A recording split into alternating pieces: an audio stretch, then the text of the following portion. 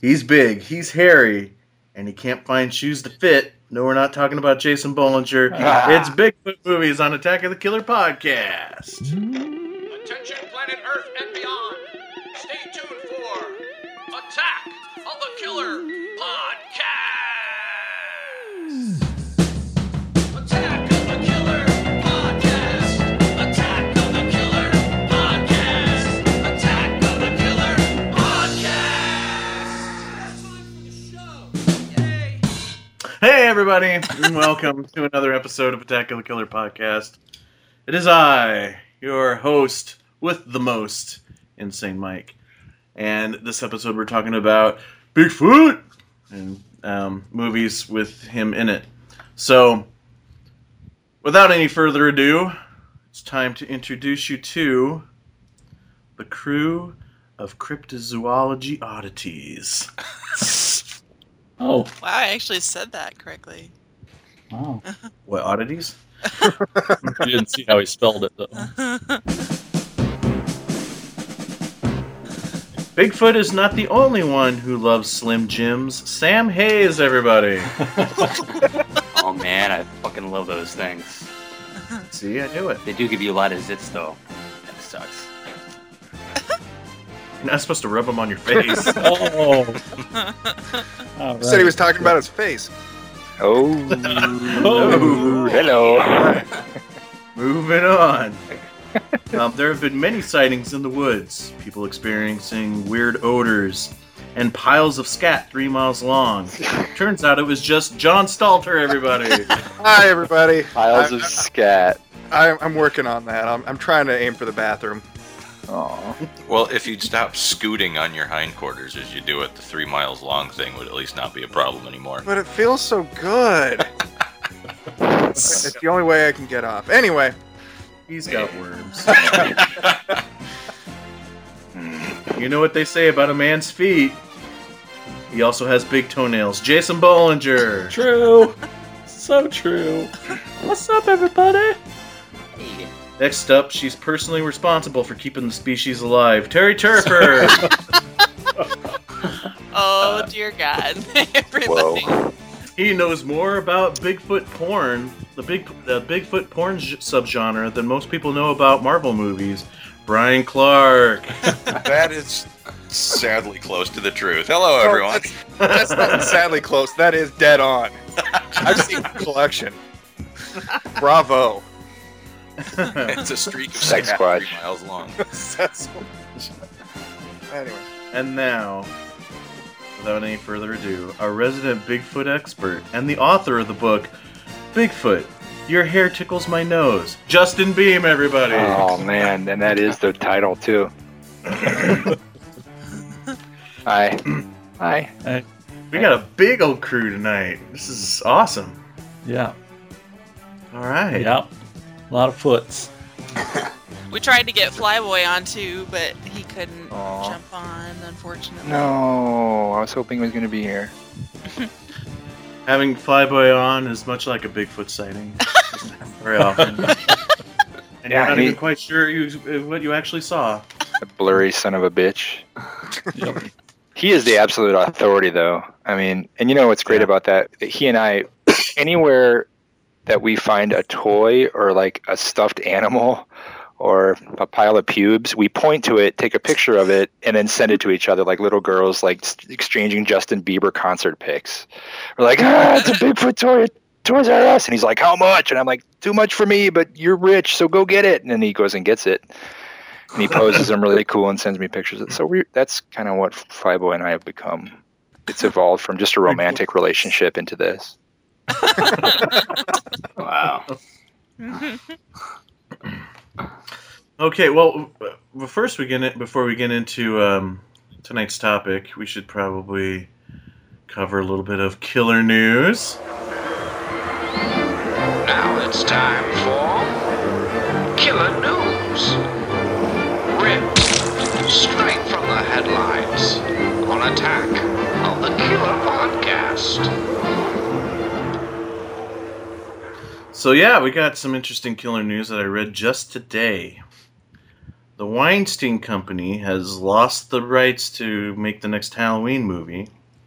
So Trancas Films found a new home at Blumhouse. Jason Blum and Malik Akkad are producing, and ... I wrote ... down on my page. John Carpenter executive producing. What do we think of that, boys and girls? Boys and girl? One point of clarification, that the Weinsteins are not out of the picture because Miramax is still involved, and that's a Weinstein company. I did see that. Well, is it though? I thought all those years ago, the split and why there's the Weinstein Company is because Weinstein split from Miramax. I thought that it became different divisions.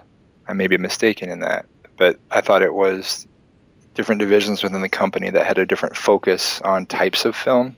So Dimension became a genre branch.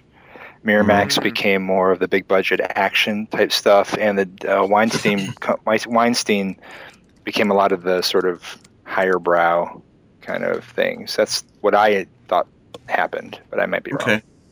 Well, whatever the case, you are right about the fact that Miramax is involved in the production, yeah. So, yeah. Pretty cool, huh? Yeah. Yeah. That's cool. Sure. What does that mean?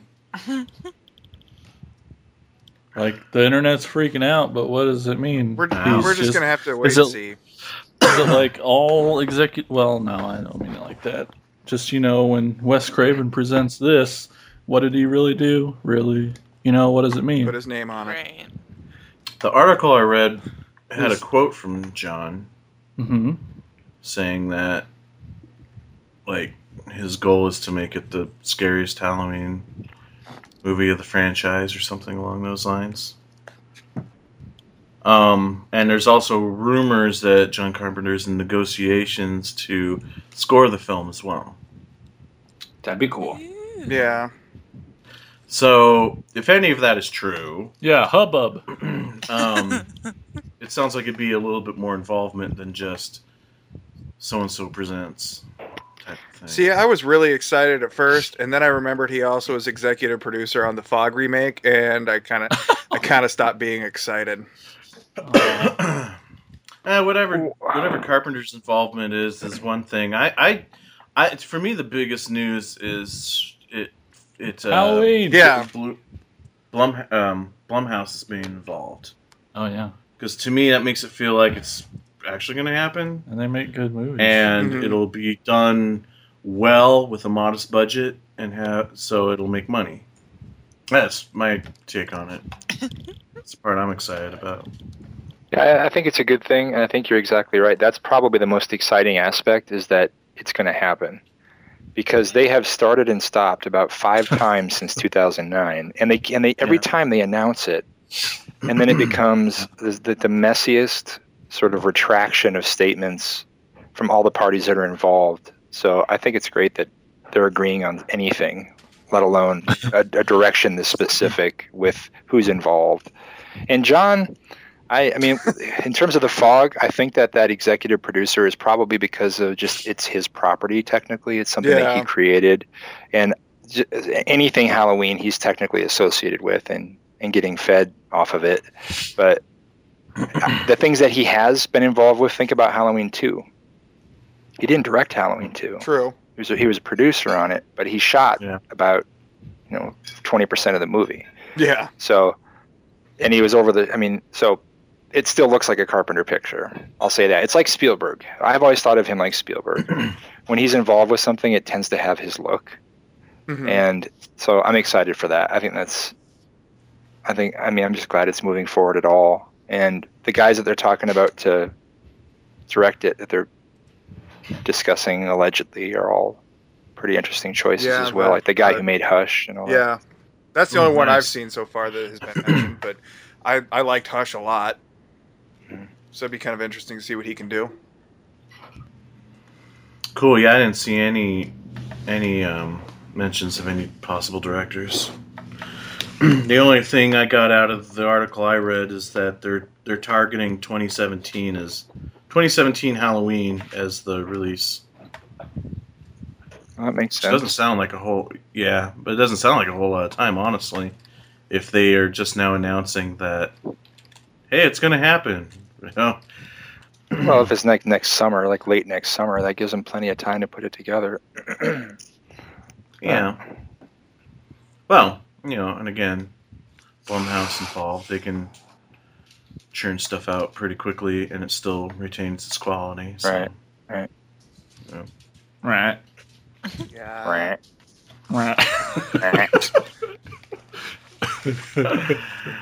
So, anybody else want to chime in on the whole Halloween thing?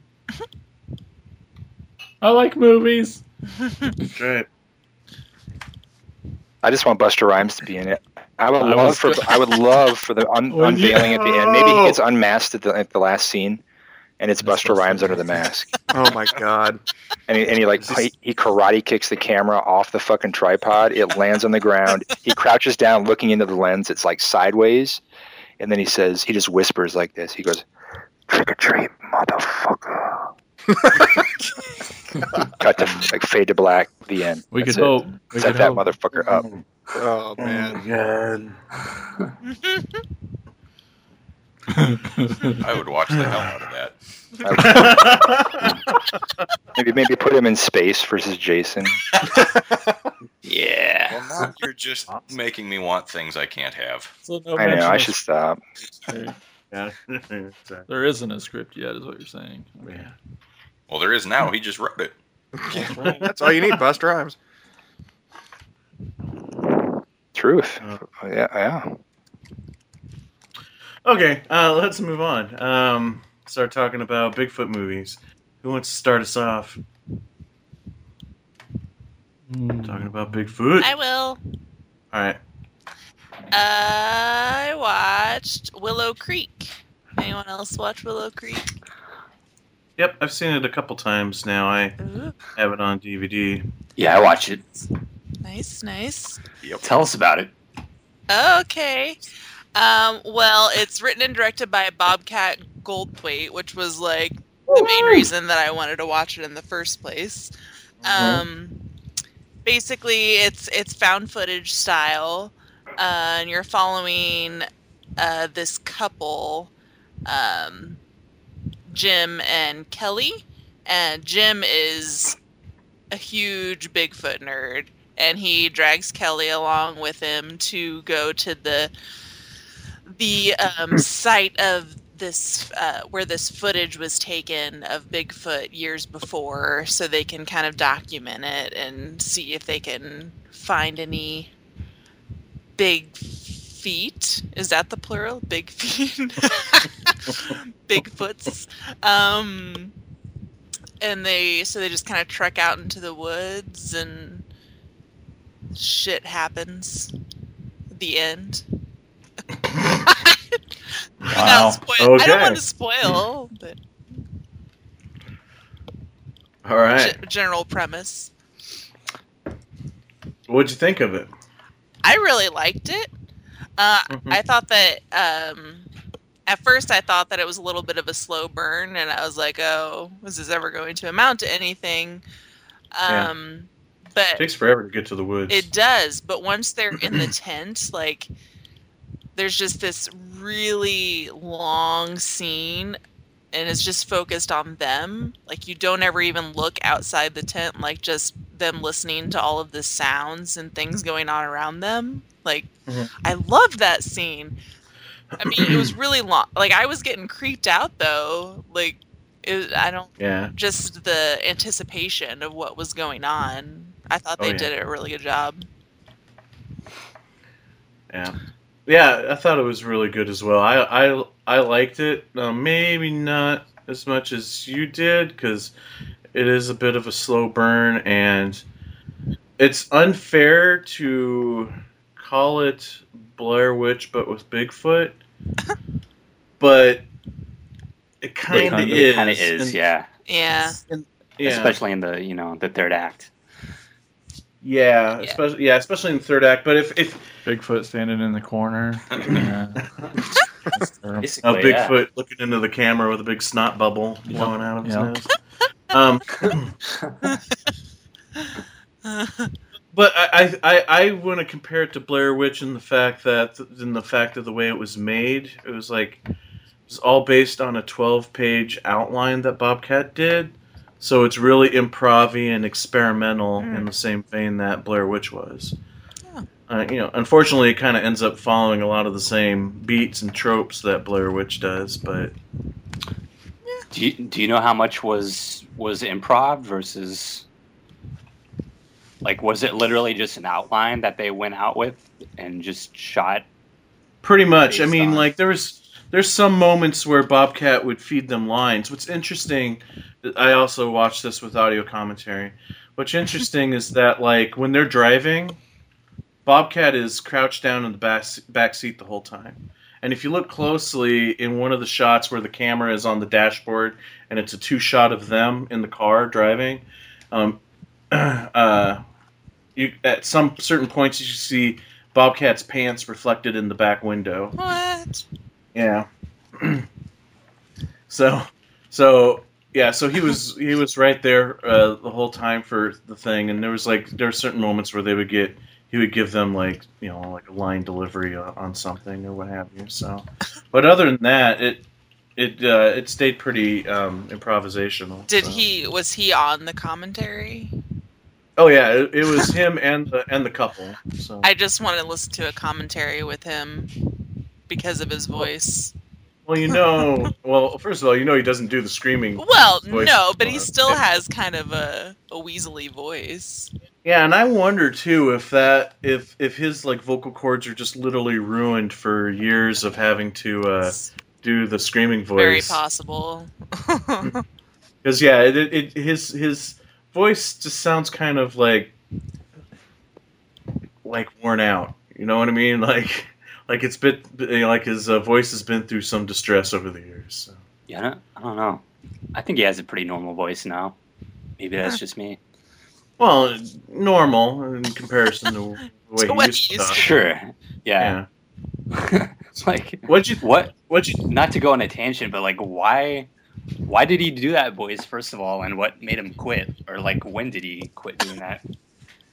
I don't even know. Well, here's the thing. I'm also a huge Bobcat fan. I've been a fan of his since I was a fan of his as a comedian. I was a fan of his as an actor, and I'm a fan of his now as a director. Although I still haven't seen all of his films, and I'm trying to get there. But the majority of what I've seen so far, I love. God Bless America. If you guys have seen that, Mm-hmm. oh, it's so good, so good. But I even go back to like his first movie he directed, and that kind of void of, hey, where did Bobcat go kind of era of his career, and he directed a movie called Shakes the Clown. Love it, love that movie. So It's good. awesome. But anyway, that's another thing. But I think his voice, I think he started that voice just as part of his stand-up shtick. It all just And it kind of stuck. because he started getting movie parts, and I think they wanted him to keep doing that, or he was just at that point of that's his persona, so he had to stick with it. Mm. I don't know. Do you think he just like he got tired of having a scratchy throat and he's like, fuck this, I'm gonna be normal now? Well, that's where I wonder. That's what I wonder too. It was like, what was the defining moment of him stop doing the screaming voice? And I wonder if it has anything to do with his career bottoming out. Like, he stopped doing movies, he stopped doing stand up, and like around the time when Shakes the Clown came out, he appeared on Jay Leno, and basically got barred from ever doing Jay Leno again because he set fire to the couch. Oh yeah, I forgot about that. That was awesome. So after the couch setting on fire moment, he just like completely dropped off the face of the earth. But now he's really established himself as a director, and not just these independent films too. He's done a lot of TV work, and God, I can't remember whose show he directs now for a lot of late night talk shows. I can't remember which one though. But anyway, so I wonder if maybe losing the screaming voice had to do with like having to leave that behind and kind of reinvent himself so that he can get past things like setting the couch on fire or whatever. So I don't know. Yeah, I didn't realize he directed Shakes the Clown. The only other movie I've seen that he directed was what was it? World's Greatest Dad. Love See, that that's the movie. one I still haven't seen yet. Yeah, it's I've really seen it. it's really good. It's super dark comedy. yeah, Yeah. different though. It's It's yeah, really good. Yeah. it seems like, between this and World's Greatest Dad, it seems like he's got a lot of range as a director, which is Yeah, for sure. pretty interesting. But it's interesting because it still kind of has, I mean, at least from what I've experienced with his films so far, is it still kind of has that Bobcat stamp on it. Kind of, dark humor. Mm-hmm. You almost feel dirty for laughing kind of thing. Mm. Yeah. Not taking things too seriously. And Willow Creek kind of falls into some of that as well, I think. So, I love the scene when the couple's in the diner with the Bigfoot burgers and the buns are shaped like feet and that, and they're talking about, Yeah. what if these burgers are made of ground up Bigfoot dick? Yeah. Right. I just want to know where they got those buns. Yeah, those are. Makes my own Bigfoot burgers. Yeah, I was looking at this. There's like no way you could eat one of those burgers in one sitting unless you were like, the man Bigfoot. versus food guy. do they call those footlongs? Or It basically was long. Yeah. So, Brian, it sounds like you've seen Willow Creek as well. Yeah, the topic for this show kind of gave me the impetus to finally see a couple of recent Bigfoot movies that I've been wanting to see, which is that and Exists. And Damn it! I wanted to watch Exist before this episode, and I haven't been able to find it. But anyway, sorry. Go ahead. they were both on the 2 for $1 rack at the video store. It's like, oh, this is perfect. What? Yeah, and I watched Exists first, which I think was a mistake because, like you guys were talking about, Willow Creek is very much like the Blair Witch Project. It's and I've got no problem with it being a slow burn in that, but Exists is directed by the guy who directed Blair Witch Project. So I expected that to be more like Blair Witch, and then there's a lot of Bigfoot action in it, and there's not much in Willow Creek. Yeah. So I had my expectations sort of flip-flopped and watched the slower one second. So I was all hyped up after watching Bigfoot beat people up, and then didn't get any of that in this one. But yeah, the interactions between the couple, they were fantastic at ad-libbing their lines if that's what they were doing. And so much of it being improv, they had a really good chemistry together. And I enjoyed watching their scenes. Just like, honestly, I liked the part of them getting to the woods more than I liked the stuff once they were in the woods. Yeah, I did too, and I read a lot of reviews before I went into it, and everyone was saying, yeah, the first act's pretty slow, it's kind of hard to get into, but after they get through all that other stuff, it's pretty cool. But I thought the reverse was true. I thought the beginning stuff was kind of more interesting almost.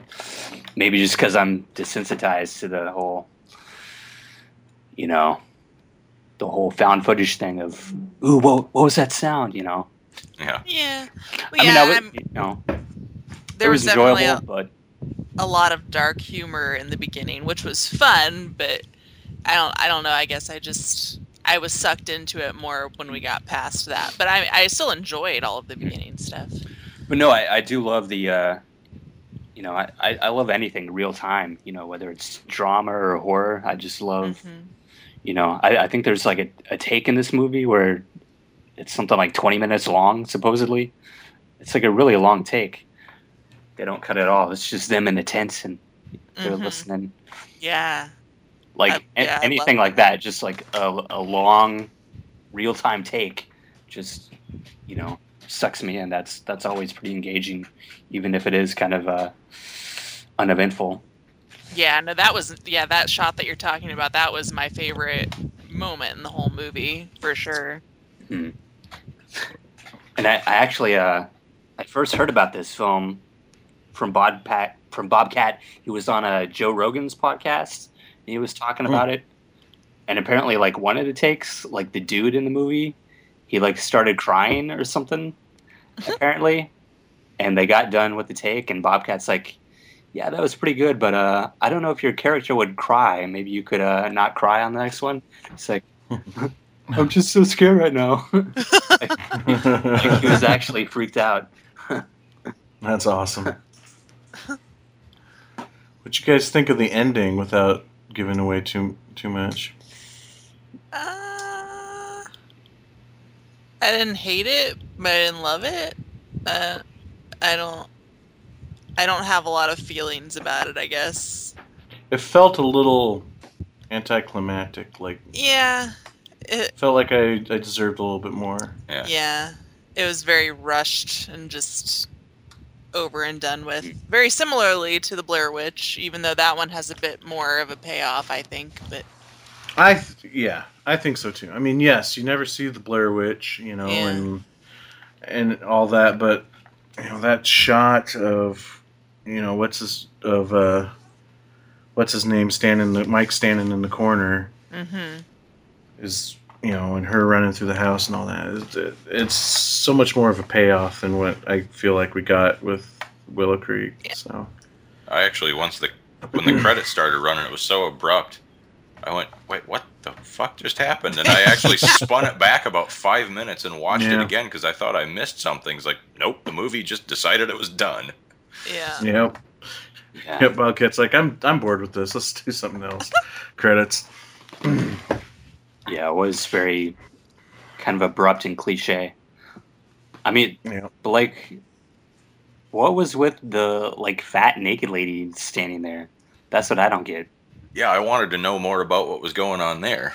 That Yeah. was Was so there random. some sort of was she a victim?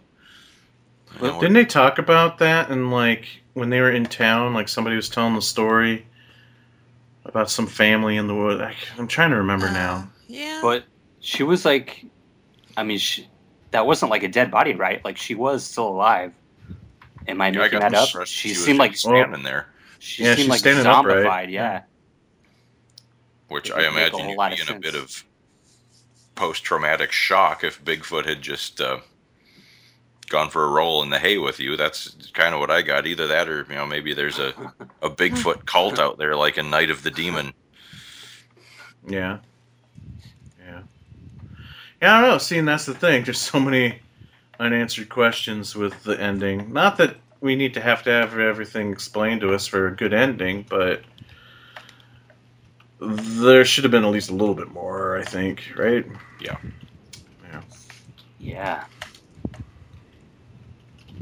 Yeah, too bad. I mean, it's like, I think it's worth a watch, and I own it, so, Mhm. you know. But, Yeah, listening to like I said, I heard Bobcat on this podcast, and apparently he's like a real Bigfoot believer, I guess. yeah, he talked about that a lot in the commentary as well. Basically, the male lead of the film is Bobcat. Yeah.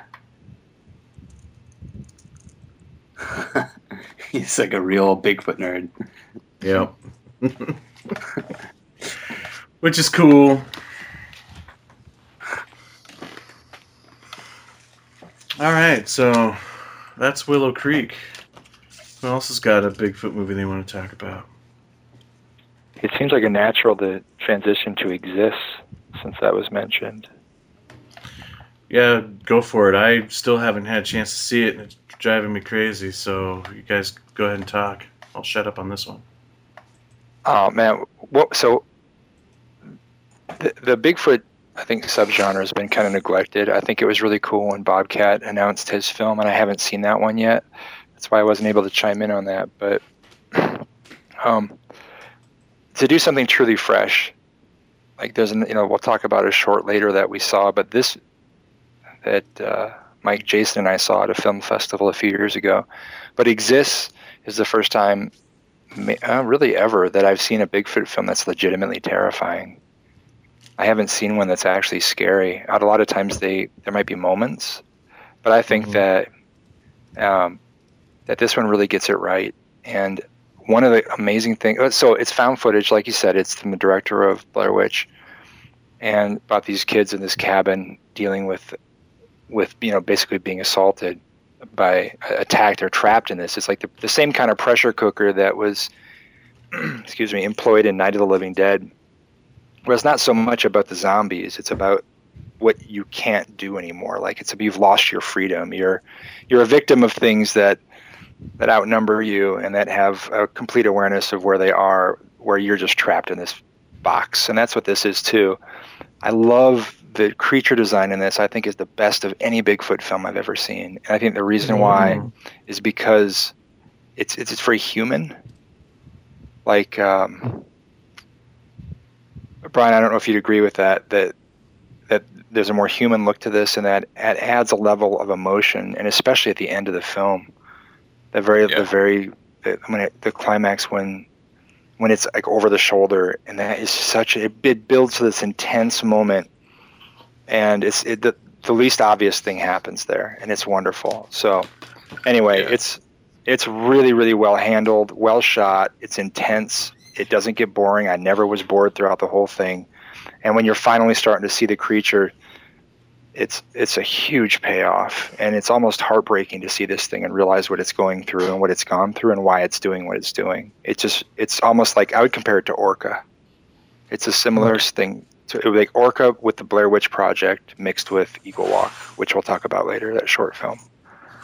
Yeah, you're definitely right on that. That was actually when you got a good look at the thing's face. I was a little, it's a little too human almost. But then in the end there, when that shot you were talking about, that over the shoulder thing, when it's looking into the camera, that was like, oh, I know why they did that now. Why they made that choice to not build up the facial prosthetic so much, to not make it look like a monster, to let you know this thing isn't.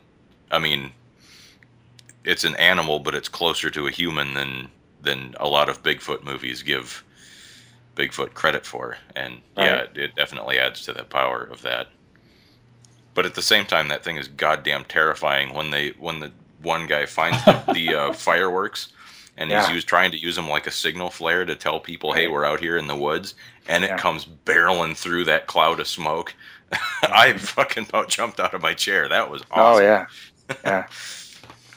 It's very well done. I think it's that, and it's no surprise that I would say that it's next to, with Blair Witch, is my favorite, I guess you could say, found footage kind of a film, because I'm not particularly fond of that approach, but the way it's used here I think is perfect. I can't imagine it being done any other way, and it really adds to the tension of the whole thing. And it's so quiet. Did you notice that too? It's a quiet movie. Yeah. It's almost completely void of score, and so it just leaves you in that moment with these people, and I think that is part of what made Blair Witch so effective, is that it's not a production. It's almost like a real time kind of a thing where you're forced to exist in a space with these people, and that's an unforgiving place to go. That's a very bold thing for a filmmaker to say. You're not just going to watch; you're going to sit in it. And I think that their approach with the score, the handheld stuff, and the way that they let these scenes play out, it's not fast cuts, it's long. And so there's tension that just builds, and that's all within the viewer. I think it's really well done. Very well done. Damn, vouched for. Hard. Yeah. Man, you just make me want to see it even more now, damn it. I've been wanting to see this for a long time. I had heard about it, and I couldn't find it. It's not streaming anywhere or anything, so I bought the DVD, which is totally worth it. The DVD, it's excellent. It's not on Blu-ray for some reason, and that kind of bums me out, but it's definitely worth picking up on DVD. Anyone else seen it? Nope. No, but I want to now. Yeah. Man. One of these days. It is on Showtime subscription. Yeah, that's not going to help. So, yeah. Anyway, cool. What do you guys think? Like, let me ask this question: when talking about Bigfoot films, one that always comes up, and we're not, and this isn't horror, of course, but one that I think like shook the foundation of the whole Bigfoot thing was Harry and the Hendersons. Oh, for That's sure. Oh, That's the yeah. movie I was going to talk about. Well, I don't think Sort of. that the subgenre ever really, and I'm not saying it in a negative connotation, I don't think it ever really recovered from that until recently. I think it's films like Exists and Willow Creek that are pushing this back into the realm of a fright film, because Yeah. Harry and the Hendersons was so huge. That Mhm. movie was, when it came out, my God, man, it was like E.T. and it made these things so family friendly and silly that I think it was hard for anyone to make one that didn't. And even now, we look at like the Jack Links commercials that Bigfoot looks like Yeah. it. Kevin Tenney made that kid's picture. What Yep. was it just called? Bigfoot. That looked exactly Yeah. like. Yeah, it's shaped the look of Bigfoot. The look of the Bigfoot in it, yeah. Yeah. It's like what Return of the Living Dead did to our general perception of what zombies are and do. Yeah. That film did for Bigfoot. But if You're absolutely right. yeah. What were you going to say about it, John? Like, what is this a favorite of yours?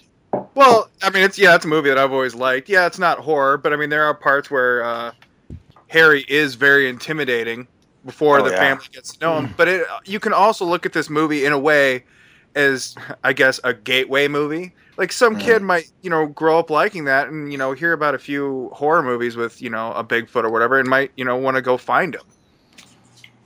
That wasn't me, but I really like Harry and the Hendersons.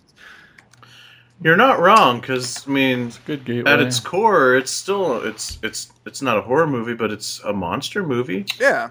Yeah. Bigfoot is a quote unquote monster, and so it would be a good gateway film, just like Totally. something like Mad Monster Party would be a good gateway, Mm-hmm. because it's not horror. It just happens to have like creatures in it. So Well, I don't remember if I saw Harry and the Hendersons in the theater, but I know I saw it, pretty close to right when it came out on video, because I know I saw it when I was very young, and it scared the shit out of me then. So, I mean, that was definitely part of my, early getting into monster movies. And then Yeah. they made the TV show. There was a TV show. there was a Was it TV, show. Yeah. Whoa. You don't remember that? No, I think I vaguely Then it's remember basically just them trying to, hide him from the general public. Oh, so it's Like- Alf. Yeah, like Alf, or if anybody remembers Small Wonder. Oh yeah, I remember Small So Wonder, it's just Robot one of Girl. those like late 80s, early 90s shows where, we have Oh this yeah. thing that we've got to hide from everybody because they wouldn't understand or, whatever. Mostly hiding it from the audience because the costume doesn't look as good on low budget television as it does Yeah. a big budget movie. So yeah, Bruce Davison. I'm looking at it right now. It lasted 3 seasons. Started in 1991, 3 seasons. and it had Bruce Davison in it, That's Molly right. Cheek, and Bruce looks like he directed some of the episodes. That's crazy. I don't know how I didn't remember this thing. I only Yeah. remember like a handful of episodes and really nothing specific. But I mean, I do remember watching that show here and there way back in the day. That must have been Wow. on cable, wasn't it? Because I don't know what it was on. I grew up on a farm with CBS, ABC, and NBC Yeah, and that's public what I had television, too. and that's it. Honestly, so it could have been one of those. Yeah. Was it on like the USA Network or something? I mean, it could have Yeah. been something like that. That could have been, I- yeah. because if it was on one of the major networks, I would Yeah, have it been all was over that as a kid. USA. Was it USA? Yeah. Oh, man. Good call. Crazy. That entry comment. I mean, that really is so important in horror as a whole. All these things lead. There's threads that web out from everything, and I think that's part of what makes being a genre fan so fun. Is that you find something like this and you go digging, and then you find something crazy like Snow Beast. You dive in on that, and it just becomes like, oh, let me find the next one. And this subgenre isn't that big. There aren't that many films that are commonly available, I thought, until I got this book that's all about Bigfoot films and television, and I'm blown the hell away. I mean, it's almost overwhelming. It's called The Bigfoot Filmography from McFarlane Press, and it's written by this guy, David Coleman. I'm not kidding. It's almost 340 pages, just full of TV shows and films. So this is much bigger than what we have access to directly. It's crazy. Excellent book, though. The Bigfoot Filmography, I highly recommend that for anybody. I think it came out not too long ago. It's very, very good. That's been on my shopping list for a while. Yeah. So I was hoping you'd bring up the book. If not, I was going to bring it up for you.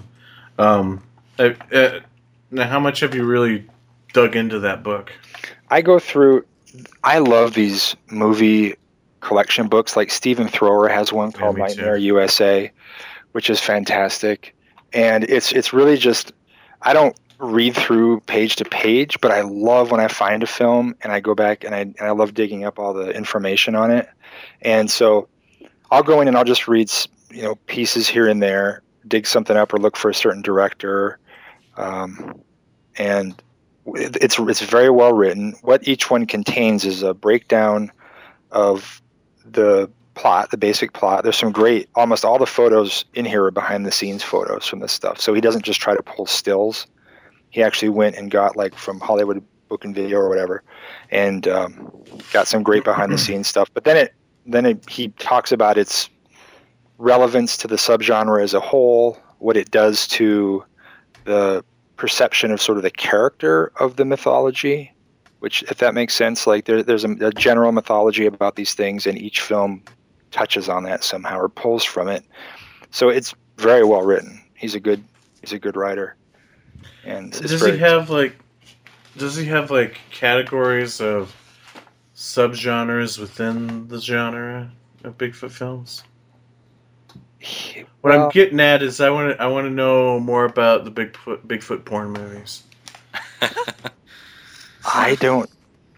No, it's not broken down by that, but there's an index in the back, Mike, so you can just let me look up porn and see if there's anything noted there.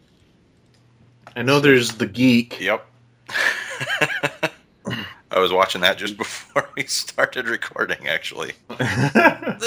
Now, is that that's just in here. soft? Yeah, there's 2 pages. On No. that. It's not just soft. It is full on triple. Okay. There is a soft version on the Something Weird God Monster of Indian Flats DVD.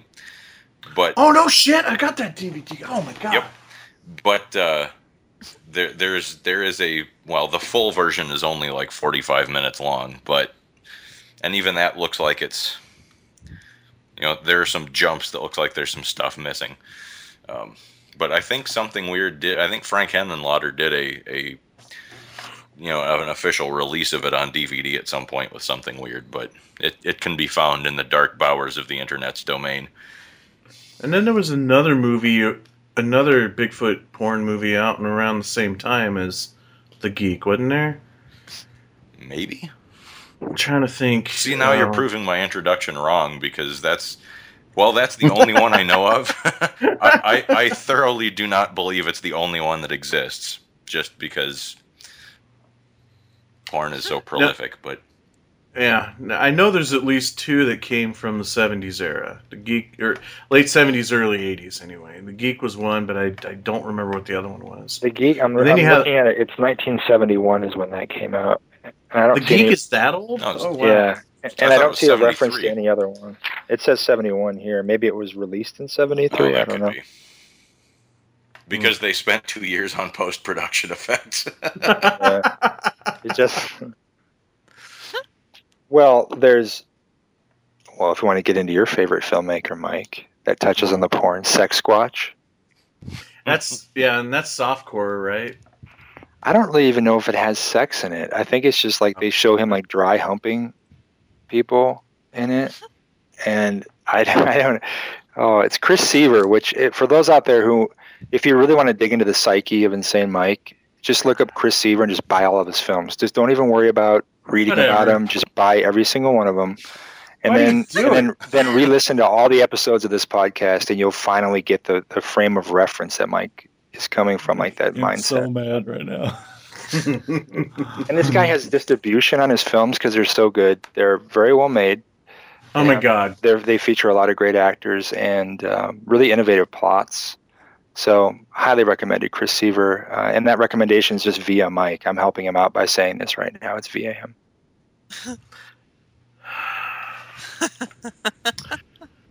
No. That's all I have to say. No. So in Sex Squatch, does he rip T-Nape's head off and skull fucks it? Because that would make me want to watch it. I wish. Well, Sex Squatch 2 just got announced. It's Teen Ape versus Sex Squatch. I sent you that picture.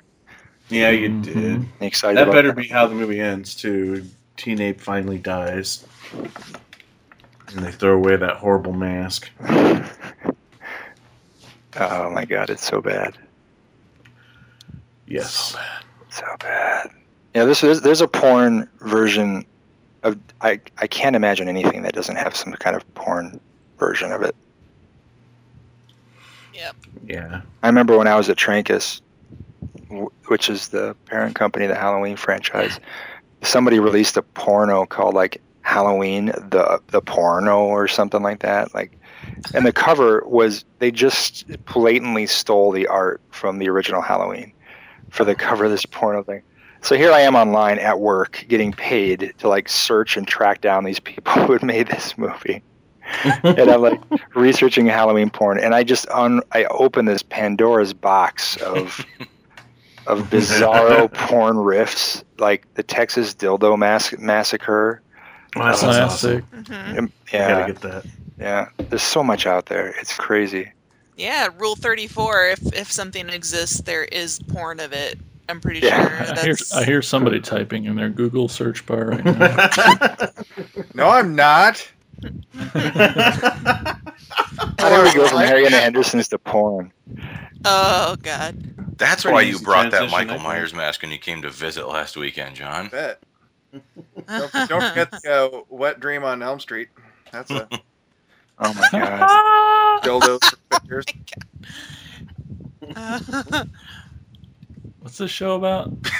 Apparently porn now. Yeah, let's do an episode on horror porn parodies. There Justin are has a to lot of porn them, voice I'm now, sure. so. Hey guys, how's it going? Let's talk about touching each other. Actually, I think a few years ago, Rue Morgue did an issue where they had a big article about the horror porn parody thing, and that's No, it was pretty interesting. It's out there. I don't know why. I don't. Other than laughing at it, I'm not sure why anybody would buy any of that. But My ex-girlfriend's roommates had the Madams Family. Which was so cousin Tit. cousin Tit. Just a chick with long hair covering her face and her entire body except for her tits. Ron Jeremy was It's our the new uncle. nickname for I don't remember. Cousin Tit. Yeah, it was bad. Wow. Like, why are there like 10 people sitting around this house watching this movie right now? This is weird. I Yeah. used to have a copy of Edward Penis Hands. I've seen Edward Penis Hands. Yeah, And then you wore it out. Oh, yeah. wore himself out. And then he saw Jason Goes to Hell. Oh, And then and then it was on, and that's actually how the fleshlight was invented. I'm not sure if you guys are aware of that. What Mike used to do is he would take a flashlight, like just dump the batteries out of it, and he would tape Jason Goes to Hell, the DVD, on top of it, and he bored the hole out a little bit so he could fit in it better, and then he poured like gravy inside of it and put it in the microwave for a minute to warm it up, and then he would just go to ripping on this thing, and it's really embarrassing, especially when you're traveling with him. And you go to a gas station, he walks out, he's got gravy all over his pants, and he refuses to clean himself up. It's really disgusting. And then he cuddles Wait a with that minute. DVD when he goes to bed at night. Wait a minute. Which kind of gravy? Ham gravy? I don't know. I'm not a gravy aficionado. Let's say ham gravy.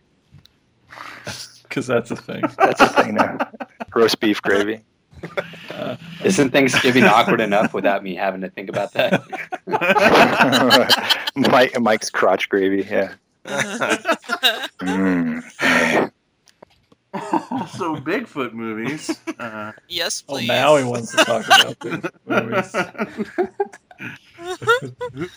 Who has not brought up a title yet? I don't even know where we are. We started talking about porn and my mind went elsewhere, so. Yeah. Well, Terry, you started this, then, and then And we talked about Willow Creek exists and Harry and the Hendersons. I'm pretty sure that's it. what else did anybody watch? Night of the Well, Demon. Yeah. Oh See, I didn't get a chance to watch that one either. Yeah, consider yourself lucky. I don't know. I kind of like the movie and I kind of hate it. I watched some clips from YouTube, It's and I was enjoying what I saw. I wish I could just have seen the whole movie. And compared to the majority of the Bigfoot movies that I've seen, Night of the Demon is freaking Citizen Kane. So I mean, Brian's the expert on this one, but yeah, he loaned it to me basically, and it looks like it was made for what, like $1. It's like it's just you have not seen Shriek of the Mutilated, then? this is have true, you? but this one has a dick ripping scene, so you know that's classy, right? I know, Those are always fun. and I didn't get to see it.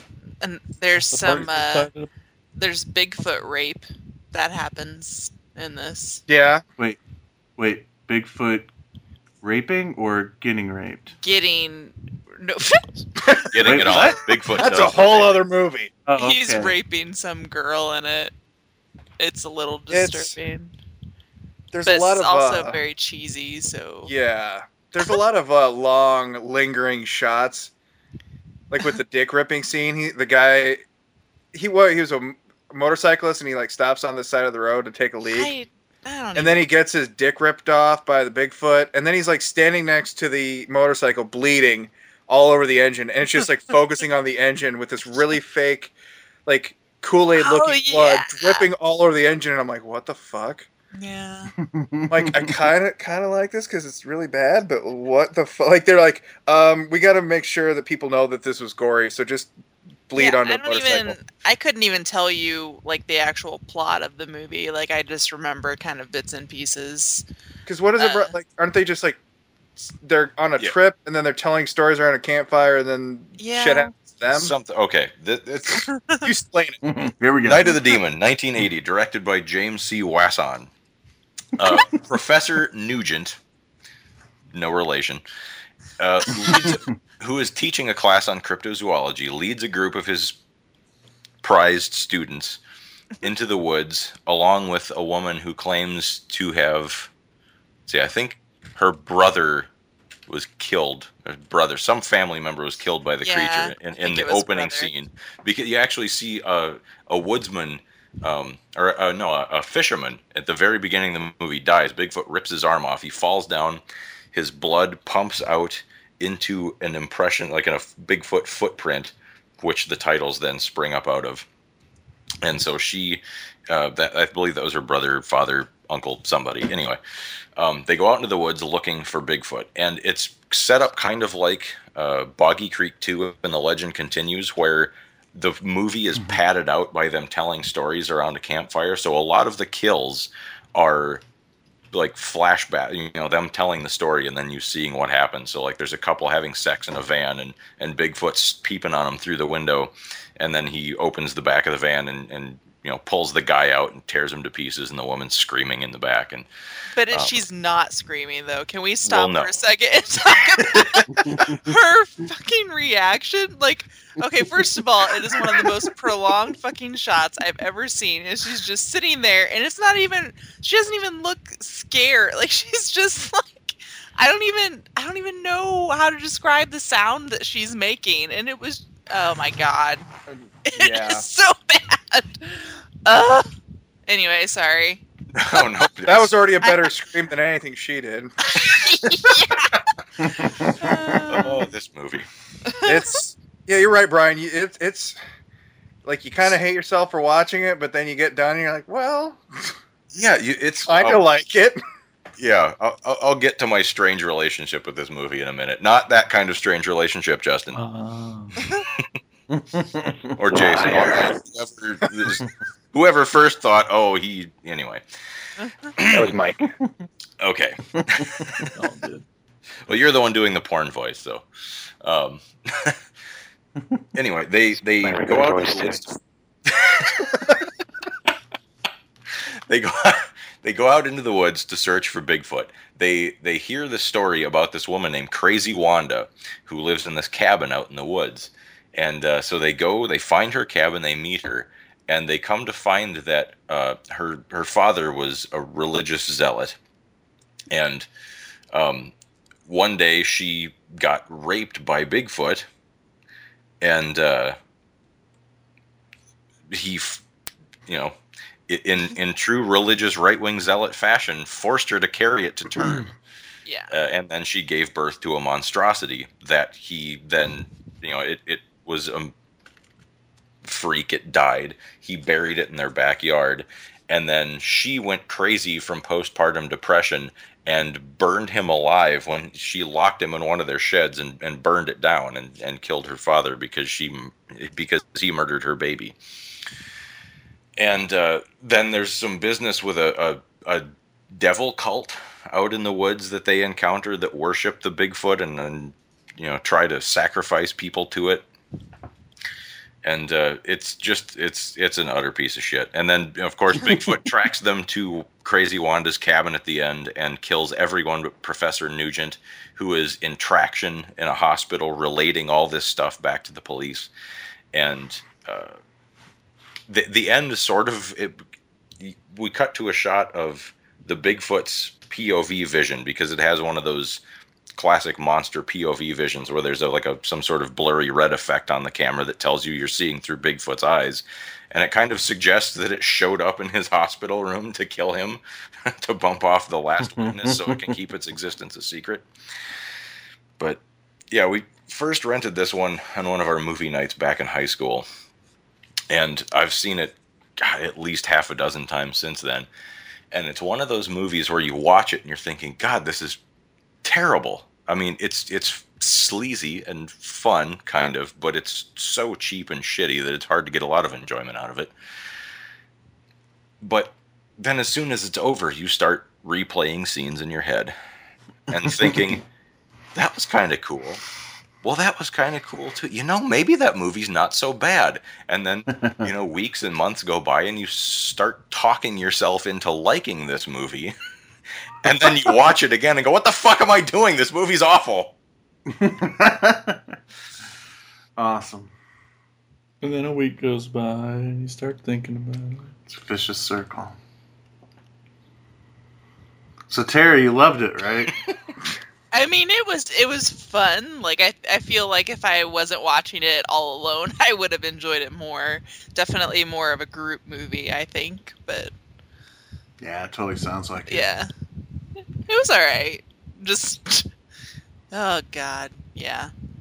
I'll need a break from that for a while before I revisit it, I think. But then you take that break and then you'll start thinking, I kind of like that movie. There are a couple of decent bits of gore in it. At one point, I believe it's actually Professor Nugent because he's wearing like a burn bandages over his face in the hospital. The creature grabs his head and pushes his face down onto the griddle on the stovetop in Wanda's cabin and burns it. And I don't know what exactly the point of this effect was, but when he pulls back, there's all this stuff on his, look super cheap burn makeup on his face, but he's wearing a pair of those plastic vampire dentures you get at Halloween. You get Yeah. like 10 up for $1 at Target kind of thing. Like, why did that give him fangs? Burned off his lips? That's just weird. It make no sense. No. There's just so many movies like within the Bigfoot genre. They're just so low budget and cheesy, much like Night of the Demon. Like, I watched The Capture of Bigfoot yesterday from 79. I love that movie. 79. Yeah. Love it. I didn't think it was too bad. I mean, I enjoyed it, and I was stoked as soon as George Buck Flowers showed up. It's like his biggest role. That's It is. I don't think I've ever seen him as a more prominent character in that Even though film. he's It's so in like great. a billion movies. Yeah, I know, and I was like on the edge of my seat through the whole movie of like, oh, don't kill off George, don't kill him off yet, because this was like his movie pretty much. Yeah. And it's the most Wisconsin movie ever made. Good And old it's just Bill this Rebane. perfect Wisconsin winter. Bill Rebane is a brilliant, brilliant man.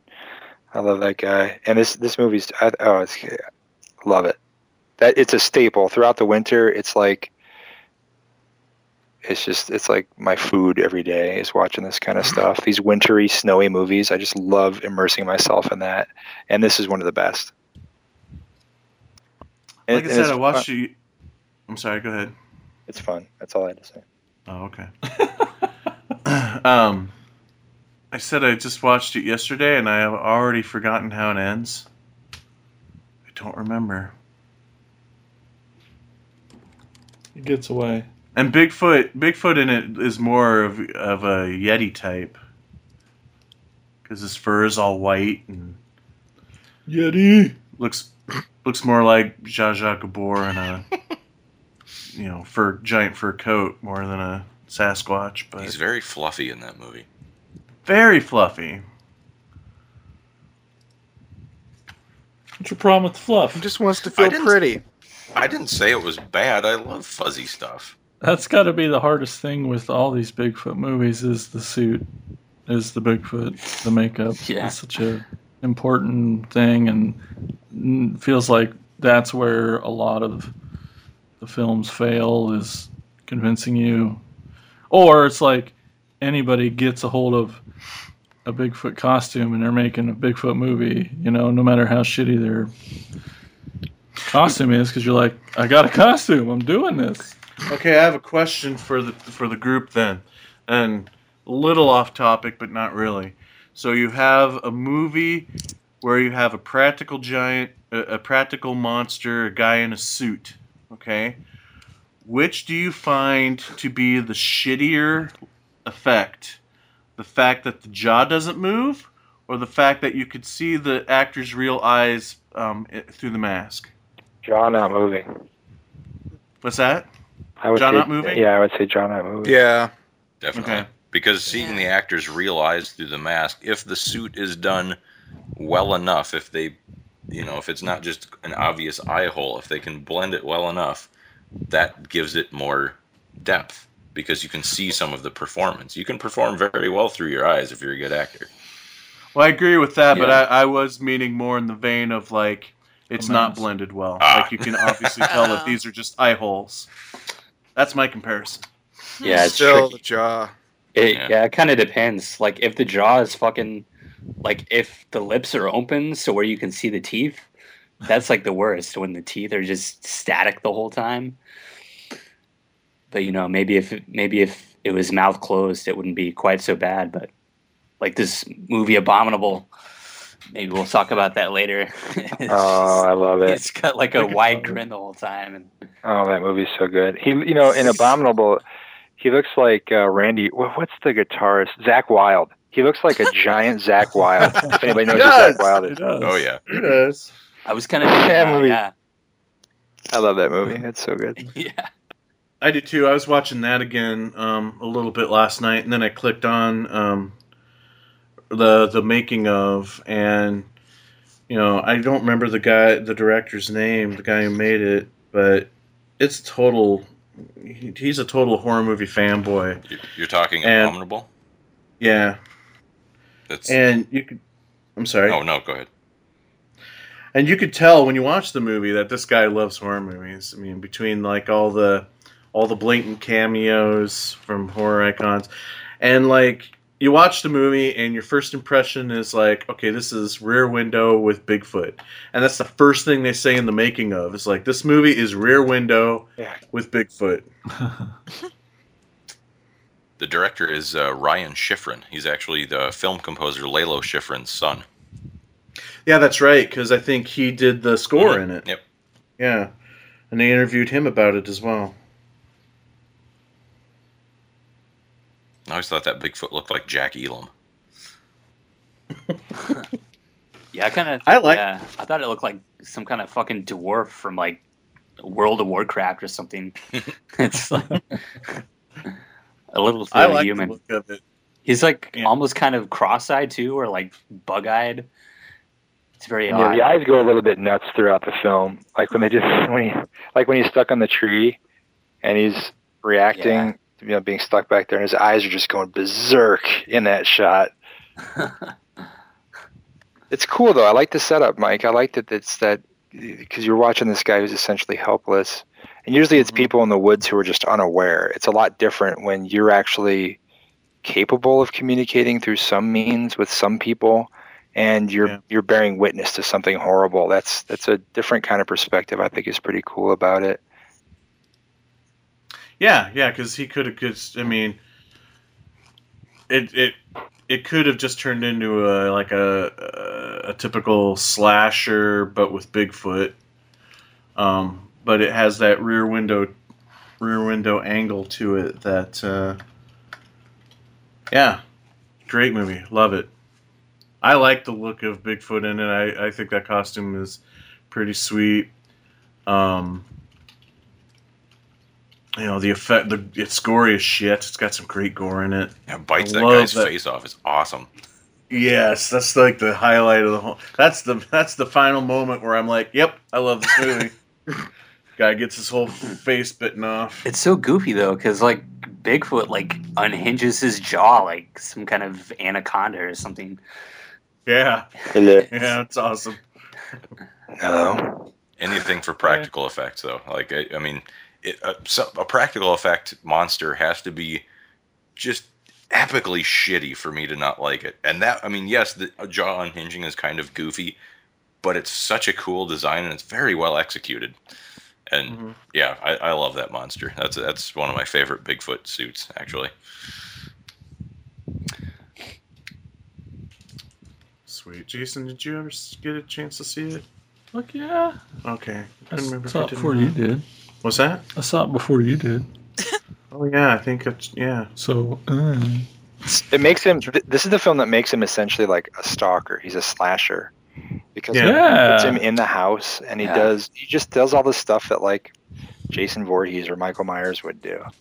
And that's kind of what I think a lot of people have been wanting out of these monster movies. They want more of that, less people just running around in the woods, and more like more monster action, more interaction with the creature in that way. And I think that's one of the great things about Abominable that really no other one of these movies that we're discussing does, is that it puts it within the element of the people, and not where they're going in the woods to be attacked. He's coming wherever you are, and he will find you there. I think that's cool. Yeah, I have to say I don't think I enjoyed Abominable as much as you guys, but what you're saying is definitely true. Like, of the Bigfoot movies I have seen, you do see more Bigfoot in this than any other movie, and he is, definitely like in the third act, very much like a Jason Voorhees character where, he gets, cleaved in the back with an axe and he just keeps going, he's like this invincible, almost kind of supernatural being where, he's almost unkillable until the very end. until he's not. Yeah, until he's not. I mean, they really have to. I mean, So yeah, I mentioned it. Oh, sorry. oh no, go ahead. Yeah. I had mentioned there's a lot of horror icons in this movie. You got Jeffrey Combs, Lance Hendrickson. Yeah. Uh, Wallace. what's that? Jason's Yeah. talking about the Shepis. Yeah, and with Tiffany Shepis, interesting fact that they talked about in the making of is that she had talked about how she was pregnant at the time of shooting it. She had just found out she was pregnant, like right before she was to go and shoot the film, and like for her death scene, spoiler alert, she gets pulled out through that window and like snapped in half. Son of a Whatever. bitch. I said spoiler alert. I can say whatever I want. I'm gonna totally do that now.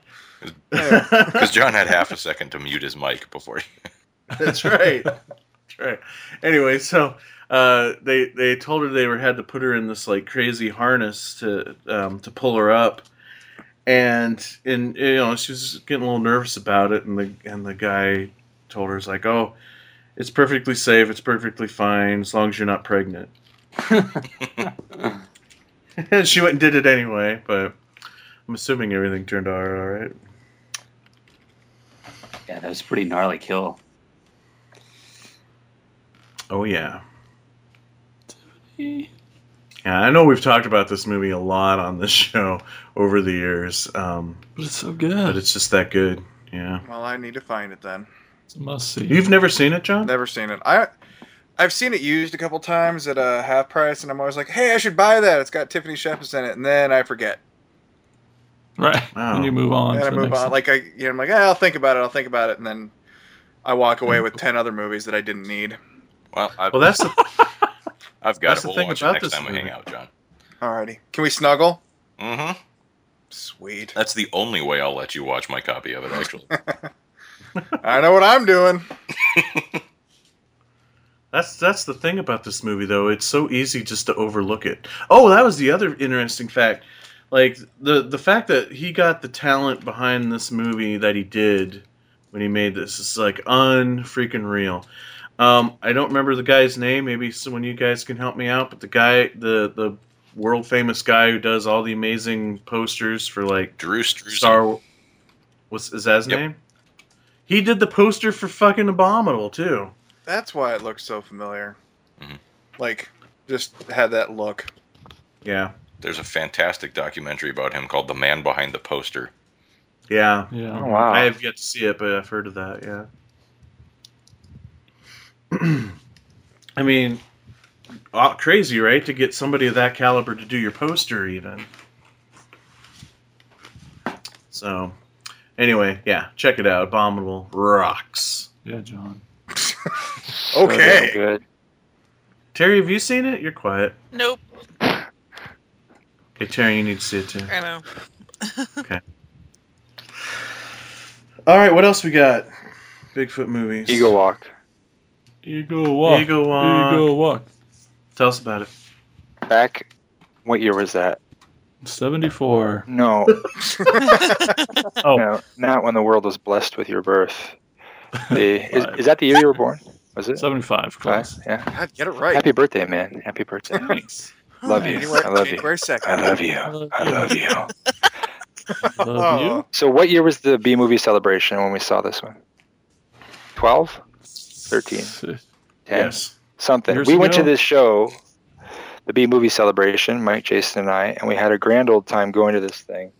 And the year that we saw this movie, there was really nothing else going on at the festival. It was really actually pretty abysmal. And As a matter of fact, we left for a while to go to a car show. yeah, we just wandered around. There was nobody in the theater. In fact, what was great, the last day of the festival was like that Saturday. We were all just hanging out, and Mike and Jason had a copy of, was it Collapse or was it Legend Has It? Legend Has It played. Legend Has It. And he's like, "Do you want to? Should we play that?" And you're like, "What?"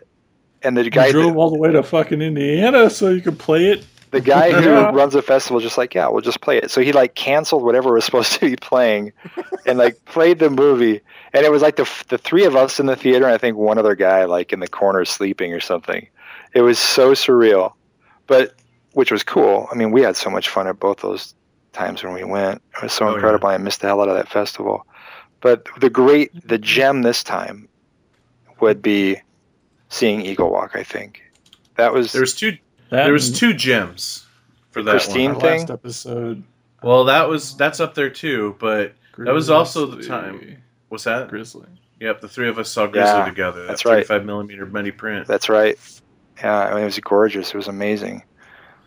And Eagle Walk knocked our socks off. We walked out of there just like wowed by this, and I was so impressed with it. It's a short, by the way, and you can find it online. It's on YouTube. Just look up Eagle Walk, one word. It's from Rob Heimbaugh, who made Silk that I was in. Then this is actually how I found Rob, was through this film. So we got back Mhm. from the festival. I got home, and like priority, I tracked him down, found him online and wrote to him. And then we ended up having a phone conversation and just became kindred spirits and have worked on other stuff together since then. But it's just such a beautifully constructed and shot film. I think the Bigfoot, which is a practical creature in this, there's no CG in this film. The Bigfoot is great.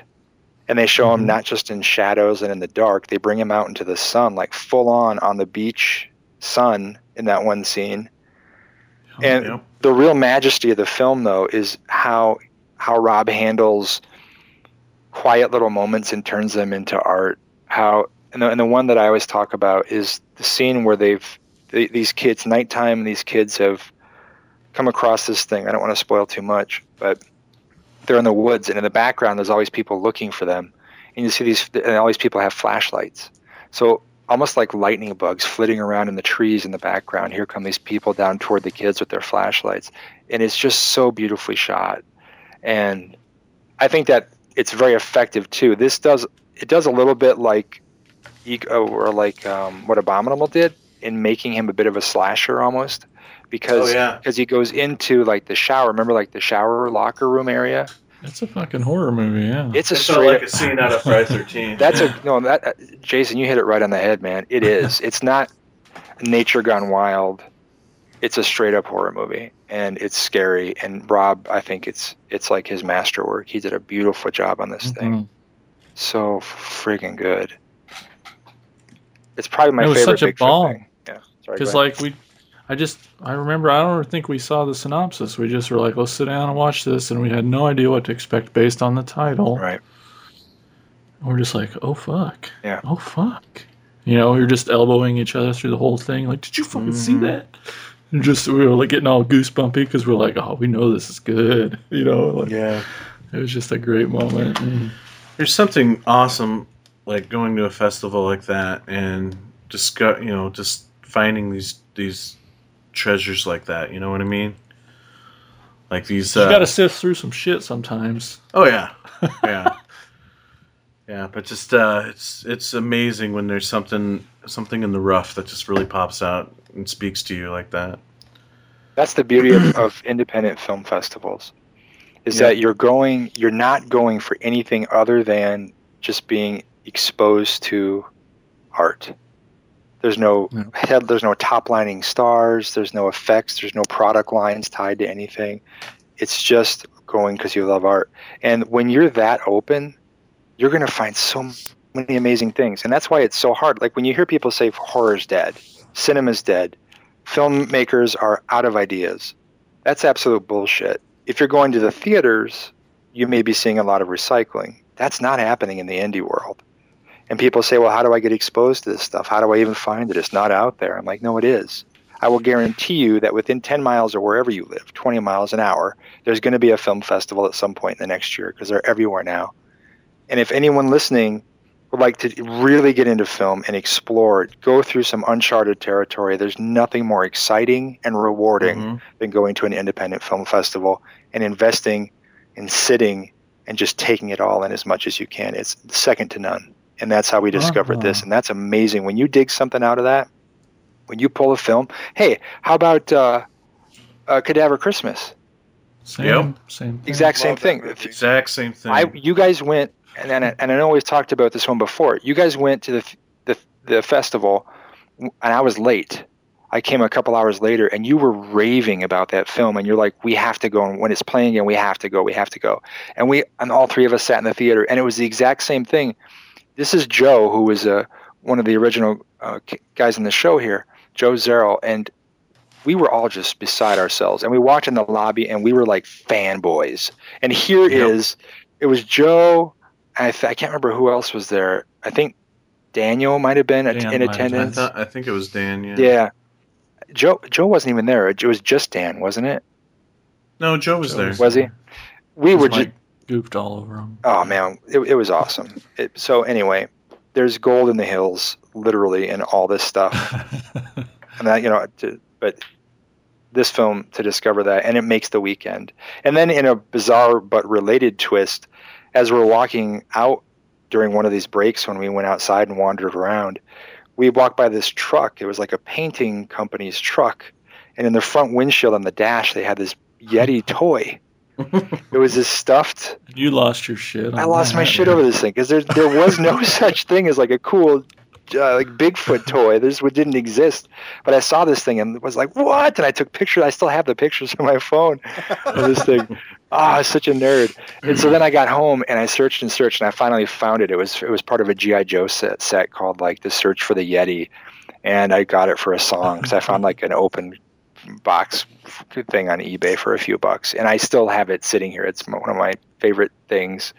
But it was just a very Bigfoot weekend, and out of it grew. If it wouldn't have been for that, Silk wouldn't have happened, Silk. and all this other stuff. So, yeah, man. Oh, you just never know where this is going to lead you, any of it. But Rob did back to Eagle Walk. He did a fantastic job with this picture, and especially with his running time, with his budget, it's stunning. It's above its means. Yeah. Oh, it's way above, man. It feels like a big budget picture, and it shouldn't, but it does. Mhm.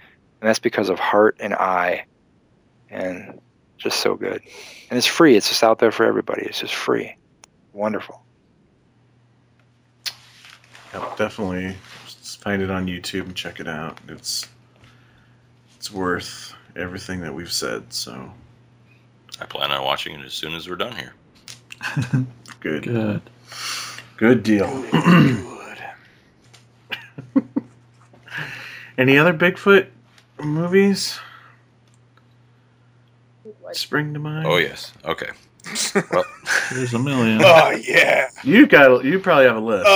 Yeah. well, I wouldn't be me if I didn't take this to Japan in some way. Nerd. Yep. So, I am going to talk about a movie called Jujin Yuki Otoko. I'm sure I butchered that pronunciation, and I'm sorry for any Japanese speakers listening.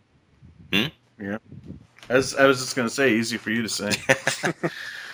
That translates fairly directly to Beast Human Snowman. It was directed by Ishiro Honda in 1955. He is the man most famous for directing the original Godzilla and many other Godzilla movies after that, and which came out in 54, and he made this in 55, which is why he wasn't around for the first sequel. Anyway, it stars Takarada Akira and Koichi Momoko, who are both the stars of the original Godzilla, and the story. I thought Raymond Burr was the star of the original. Not in Japan. Oh, okay. Sorry. How long do you want this podcast to be? I apologize. Please. No. I just meant, like, if you want me to launch into a diatribe about Godzilla movies, I will. But that's way We're gonna off be here topic. till next Thursday. Maybe we should do an episode on Godzilla, guys. So it opens up with a group of students telling this story to a newspaper reporter how one of their friends disappeared on a skiing trip that they took over a New Year's vacation. They went looking for him. They were trapped in a cabin of one of their friends by a blizzard, and once the blizzard let up, they went out to look for their lost friend, and found footprints and hair, some evidence to suggest he was killed by a monster of some kind. And they had the hair analyzed, and it belonged to no animal known to live in Japan. So they returned to the mountain the next spring after the snow has all melted with a zoologist to look for their friends and to try to find more evidence of the monster. There's an animal broker named Oba who happens to be staying at the hotel at the foot of the mountain that they're staying at, and he overhears them talking about this and thinks he makes his living capturing wild animals and selling them to zoos and circuses and things. And he overhears them talking about this monster and thinks, well, that will make me my fortune. I must follow these people. So he and his lackeys track them up the mountain.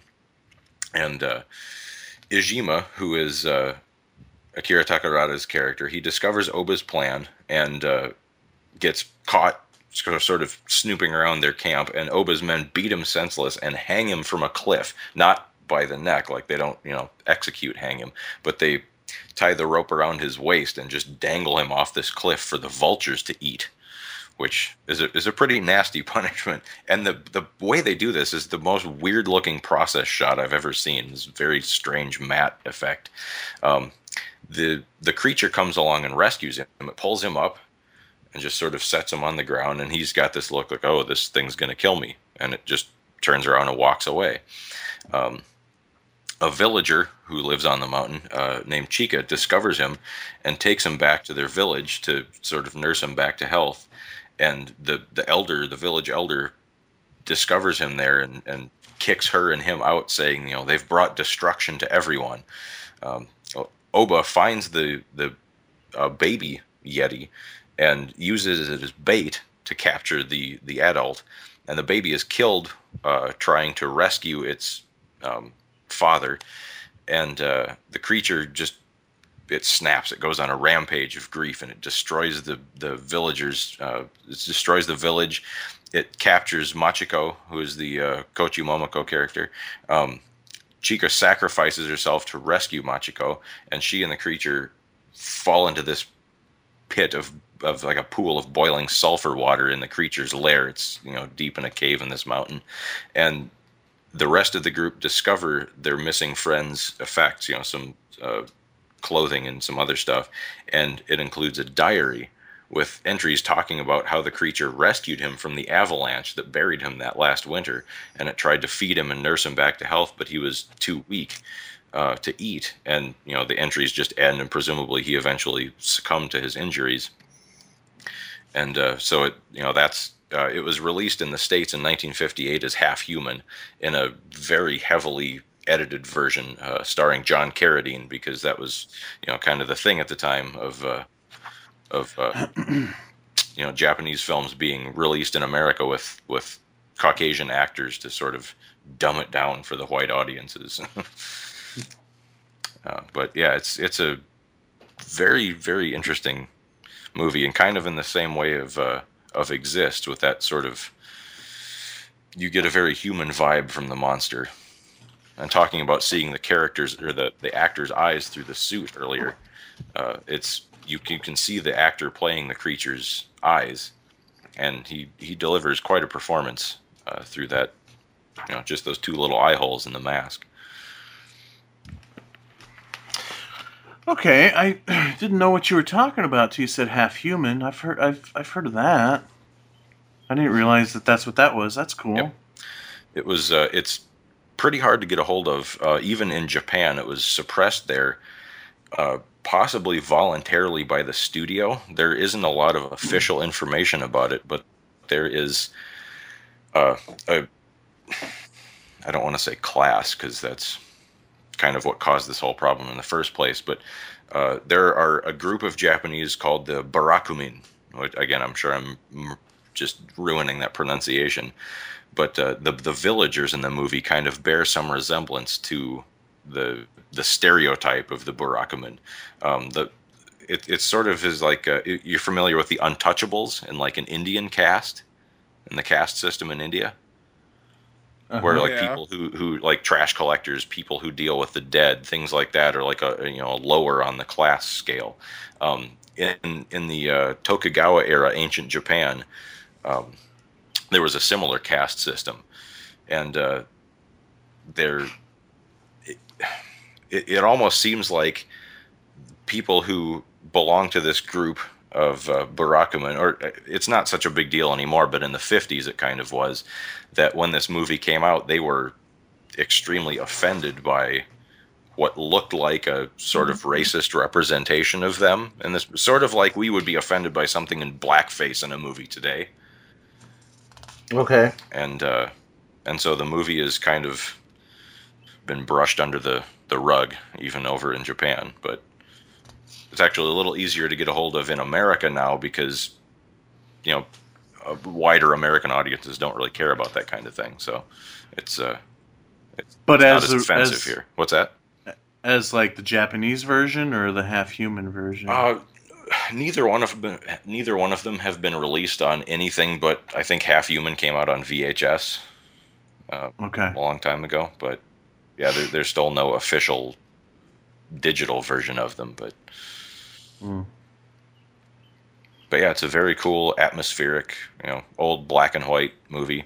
The monster suit is really, really good. I like it quite a bit. It's for not having a lot of movement. There's no animatronics in the head like there is in the one in Abominable, but the mouth at least can move, and you can see the actor's eyes, and just through those few little bits of movement, you get quite a bit out of it. It looks like a DVD just came out in February of this year. Ooh, really? Of it, yeah. It's on Amazon. It's on. It might even be streaming on Amazon too if you're a Prime member. But I don't know about. I haven't read reviews, but I just looked it up as you were talking to see if there's any development on that front. Looks like one just came out. That's awesome. Yeah. I will be picking that up then. Justin, have you ever seen the movie? I haven't, no, but I've seen stills from it, and I've long been curious about it. So it is under the Half Human title here. It says it's unrated, and it is in widescreen. So I don't know how. It's so old that it wouldn't matter if there's a rating on it or not. It's not like there's a lot of gore in it. So yeah. But if it's under the Half Human title, it's probably the American cut. Mm. One of the reviews says no nudity, but you get a clear shot of a girl's butt crack getting out of the pool. That doesn't. I think I'm just going to start reading these shitty Amazon reviews for every movie we talk about. I'm gonna find the best cut line from one of them. That would be the one for this one. That doesn't sound like the same movie. It doesn't? No, I don't remember. It says the Jingra, the Bigfoot of the outback, has haunted Australia's forests for centuries. Oh no, different movie. Now. Different movie? Oh, the movie I'm talking about is a Japanese movie from 1955. Oh, well, this camel toe is different. That's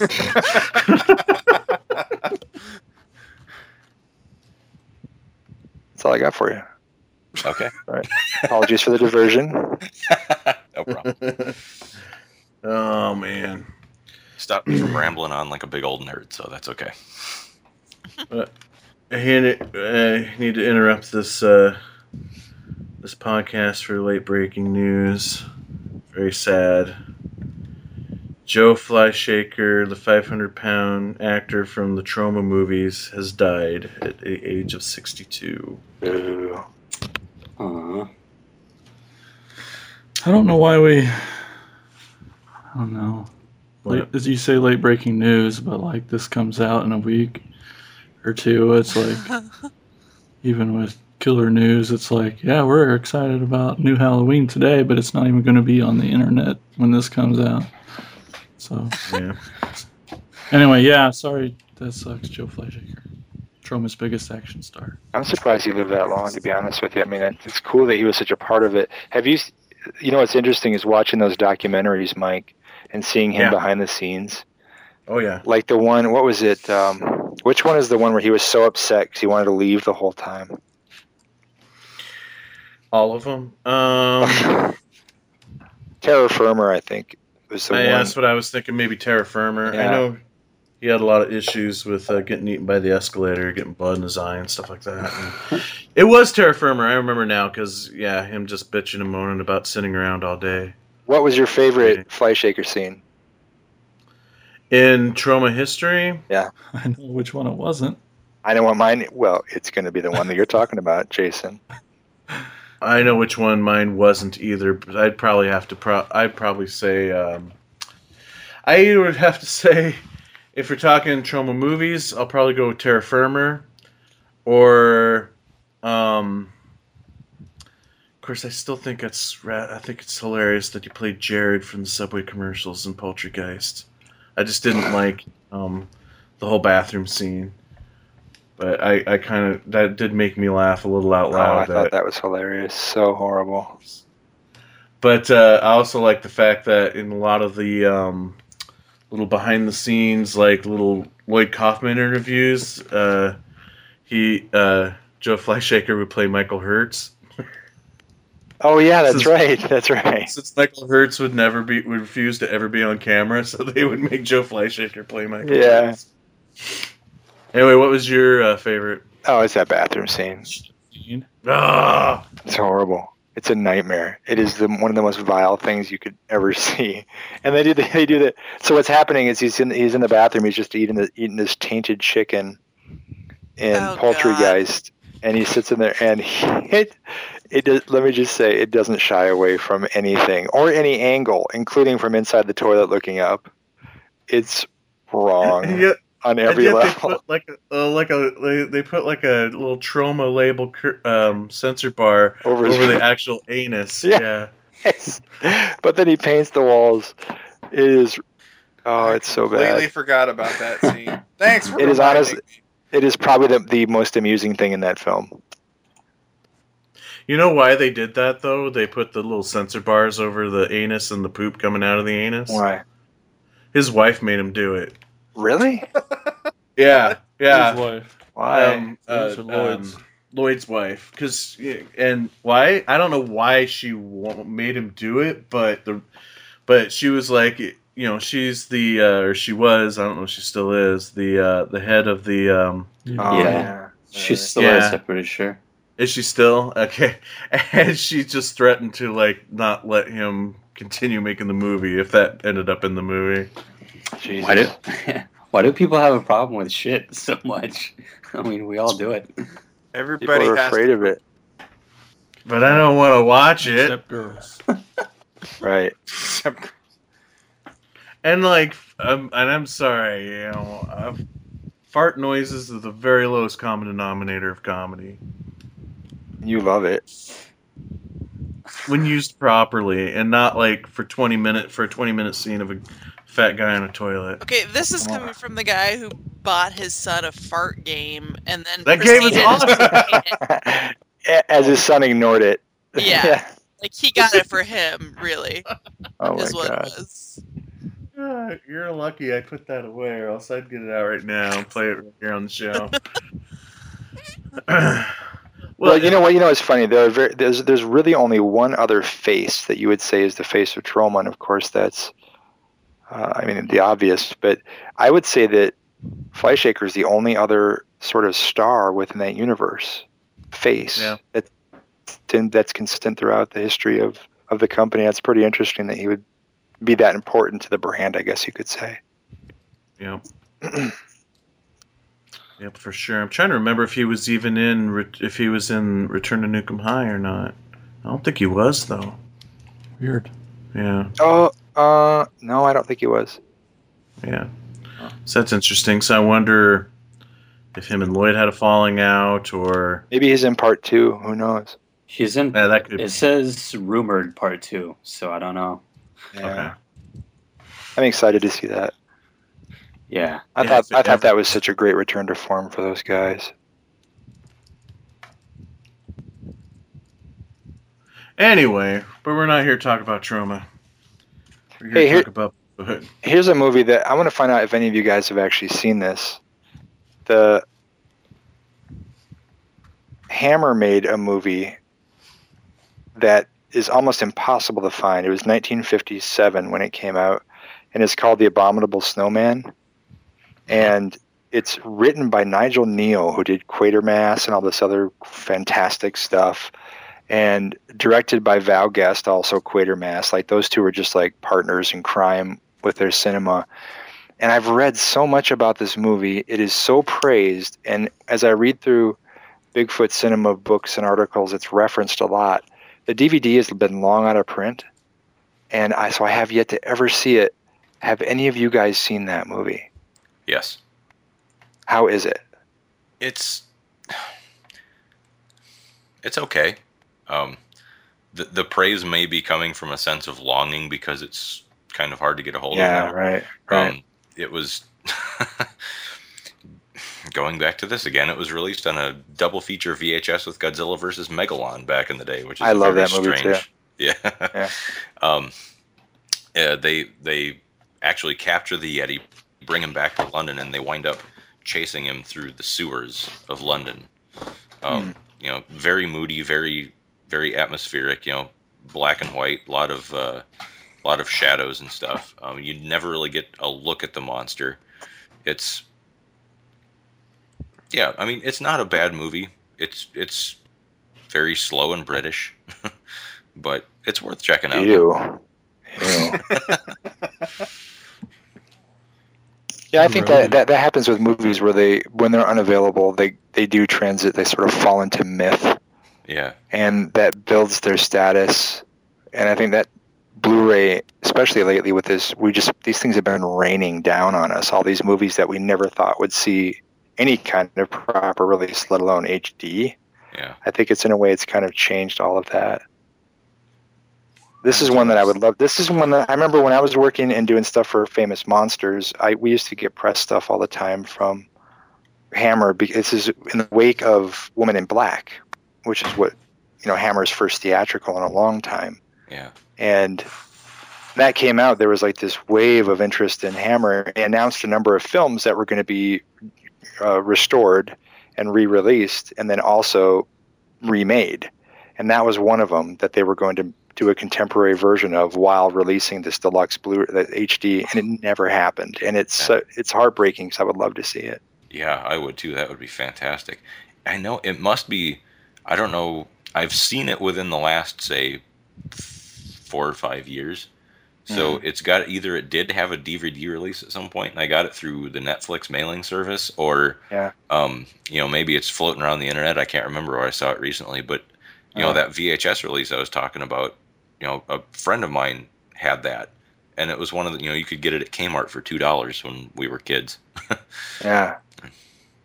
Wow. Just took it for granted. Oh, here's another movie, and 25 years later, it's like, God, everyone praises this movie because no one's seen it in 2.5 decades. But right. But yeah, it's a pretty good flick, but it's not it's not going to change your world.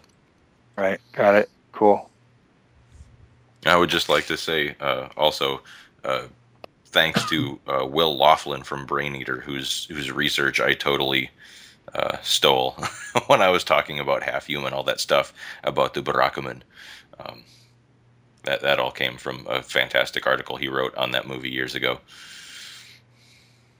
Nerd. Yeah. I mean, I love you. It's just funny now because we used to do that to John, and now John has someone to do that. Yay! I still cry at night, though. Oh.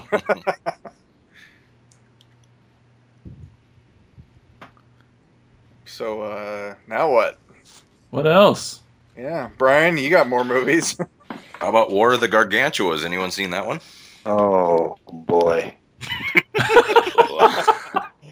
That wasn't in your porn that mean? voice. Oh boy. Wow, creeped out. Freaked out, aroused, whatever. It's been a while since I've seen that. Another Ishiro Honda movie. Starring Russ Tamblyn, who may have been clinically dead when they shot it. Oh God. You stay away from my Russ Tamblyn. Okay, well, we're watching War of the Gargantuas next time you're here, and then you'll see what I mean. But I don't like him because he was in Twin Peaks, but whatever. Oh, I didn't know that. Okay. Yep. No, this is 2 giant Bigfoots this time. Big feet. We never did decide on that plural, did we? Duking it out in Tokyo. One of them fights a giant octopus at the beginning. It's fantastic. Well, of course, it's Japan. Mm-hmm. Yeah, if it's a Daikaiju movie, I'm all over it.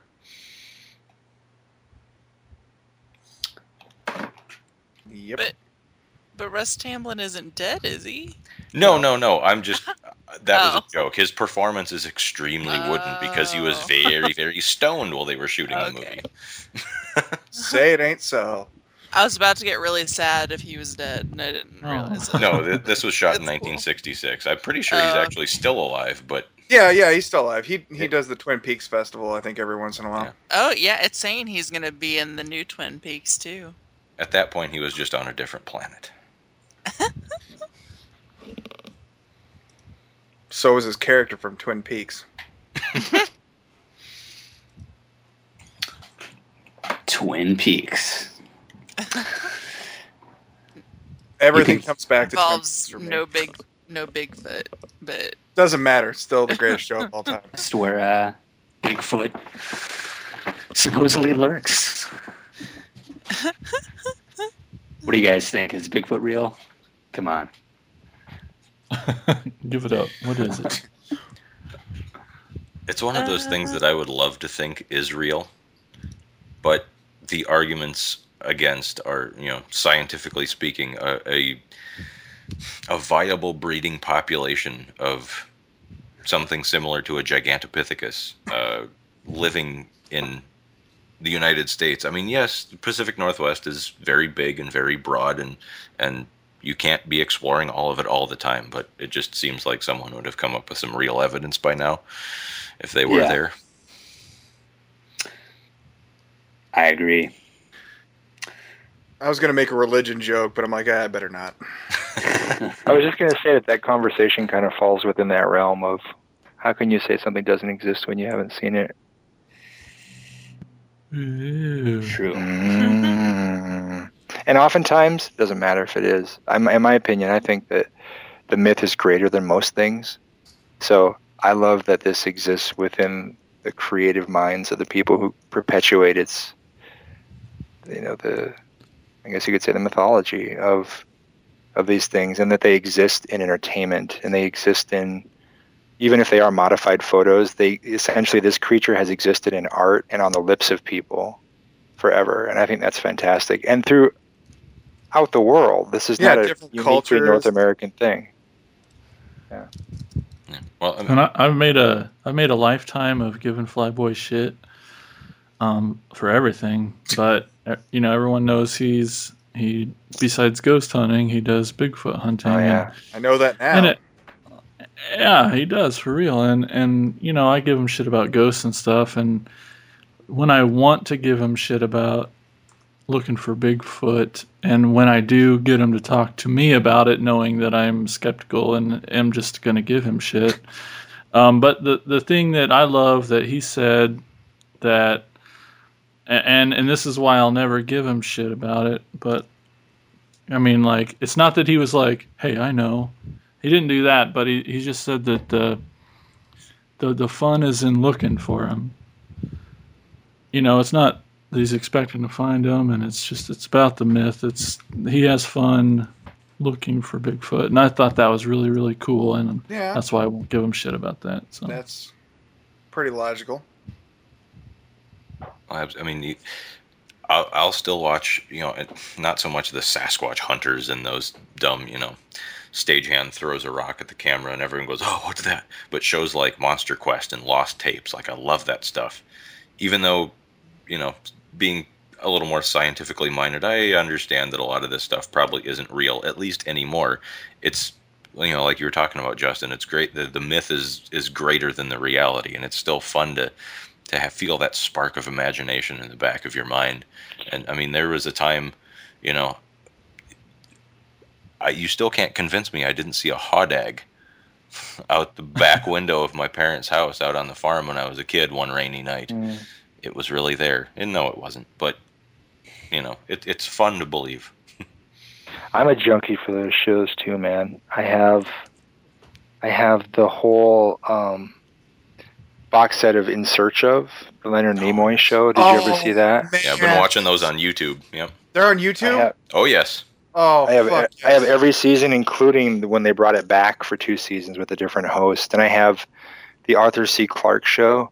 He had a like mysterious something or others was that, and I have all the episodes of that one. And then when I think, if anybody wants to get into Bigfoot stuff out there and dig into something that's fun, historical, there's a show called Mysterious Monsters, and I think that's hosted by Peter Graves, and you can find it on Amazon for pretty cheap. But it's a documentary. It's like 2 hours long, and it really explores Bigfoot around the world and in different cultures and the different creatures. And it doesn't just say, like, the gist of it is that he's real, but it has dissenting voices in it, so it's not just fluff. But anyway, that's a fun old. I can't get enough of those 70s, like, cryptozoology, all that. Didn't Dan Aykroyd, at least sort of host a show, probably late 90s, like a paranormal show?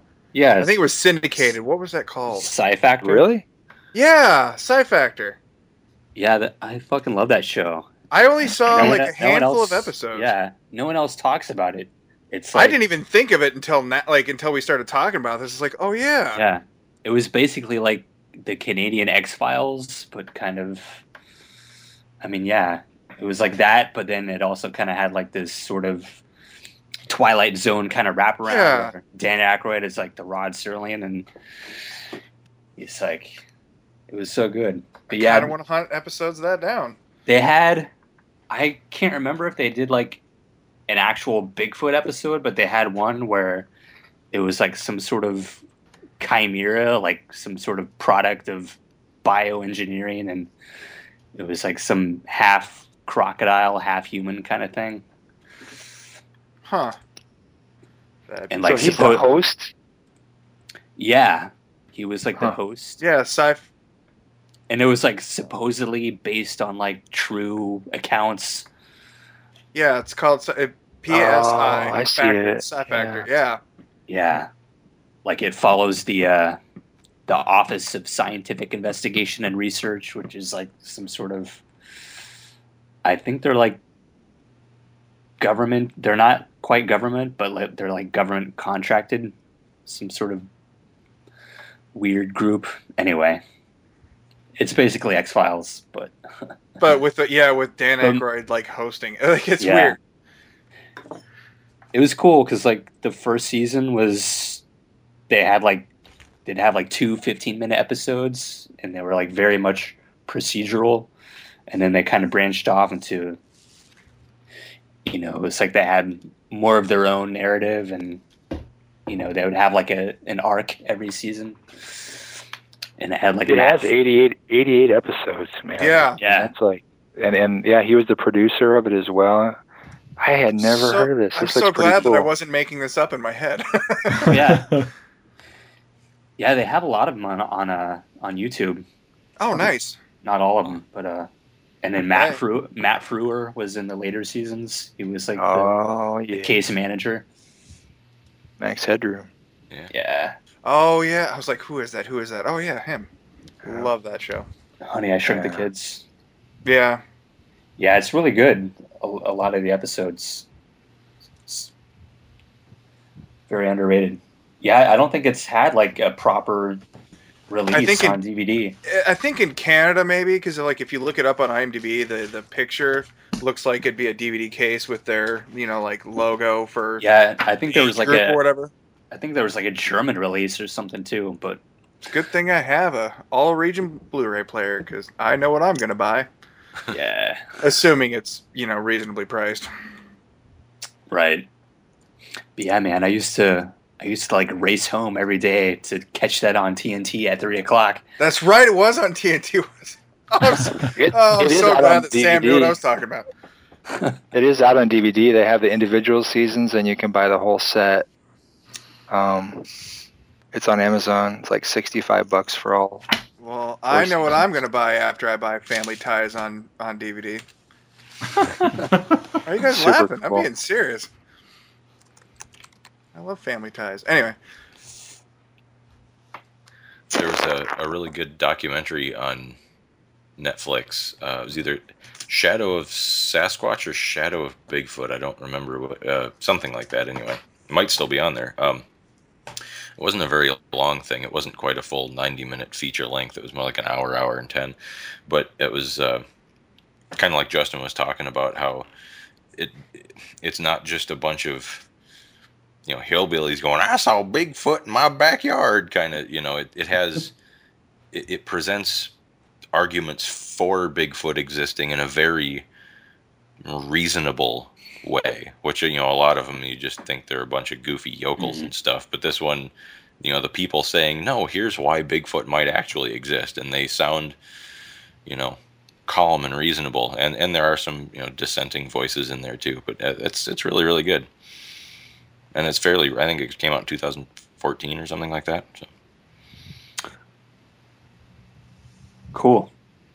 Yeah, I don't think Bigfoot exists now, but it seems pretty obvious that, more or less something like that existed at one time. I mean, you have Gigantopithecus and these sort of creatures, Neanderthals and stuff. It seems pretty obvious that surely at some point something like that existed. Yeah, well, And I think that's, yeah. I think it's probably just, that's why it exists in so many cultures. It's probably just some kind of holdover from an earlier age. Yeah, well, there was a species called Gigantopithecus. I wasn't Right. just making up words when I said that. Yeah. That evidence suggests it may have been around up to even like 100,000 years ago, which is pretty far back in human history. But we were still humans enough to have been passing on stories at that point. Mostly they lived in Asia in bamboo forests, but they were almost 10 feet tall. Picture an orangutan that as tall as a story of a house, and that's going to stick in your memory. Damn. Yeah. Imagine what they must have ate. like how much. Hopefully just the bamboo, but I'm sure they ate whatever the hell they wanted to. Yeah. But like most apes, probably mostly fruit and stuff, vegetation. Pizza. I like pizza. Hey, do you guys remember the Bigfoot pizza from Pizza Hut back in Yes. Oh, It deserves to be on the yeah. show. All things Bigfoot. Gotta bring that back. Fuck yeah. So yeah, Gigantopithecus, first discovered in 1935 by Ralph von Koenigswald. That's my new name. I'm changing my name to that. And everybody has to say it, the full name every time they see me. I gotta call you Ralph von Koenigswald now? Yeah. Let's make this shit legal. so anyway, we should probably maybe start wrapping up the topic. Anybody got honorable mentions? Anything we didn't discuss? No. No. All right, cool. So let's take a quick break. When we come back, we'll do some segments here on Attack of the Killer podcast. Where we're going to start with? Schmegments. Segments. Schmeghead. Good evening. It's intermission time. Our service is friendly and quick. You'll find hot dogs, hamburgers, pizza, your favorite candies, hot and cold beverages, and other delicious snacks. So add to your fun of watching the movie. Visit our refreshment stand right now. We're glad to have you with us tonight. We hope you'll come to see us often. It's great to get out to the movies. Okay, and we're back. So it's time for segments here on Attack of the Killer podcast, and we're going to start off with shout-outs. It's time for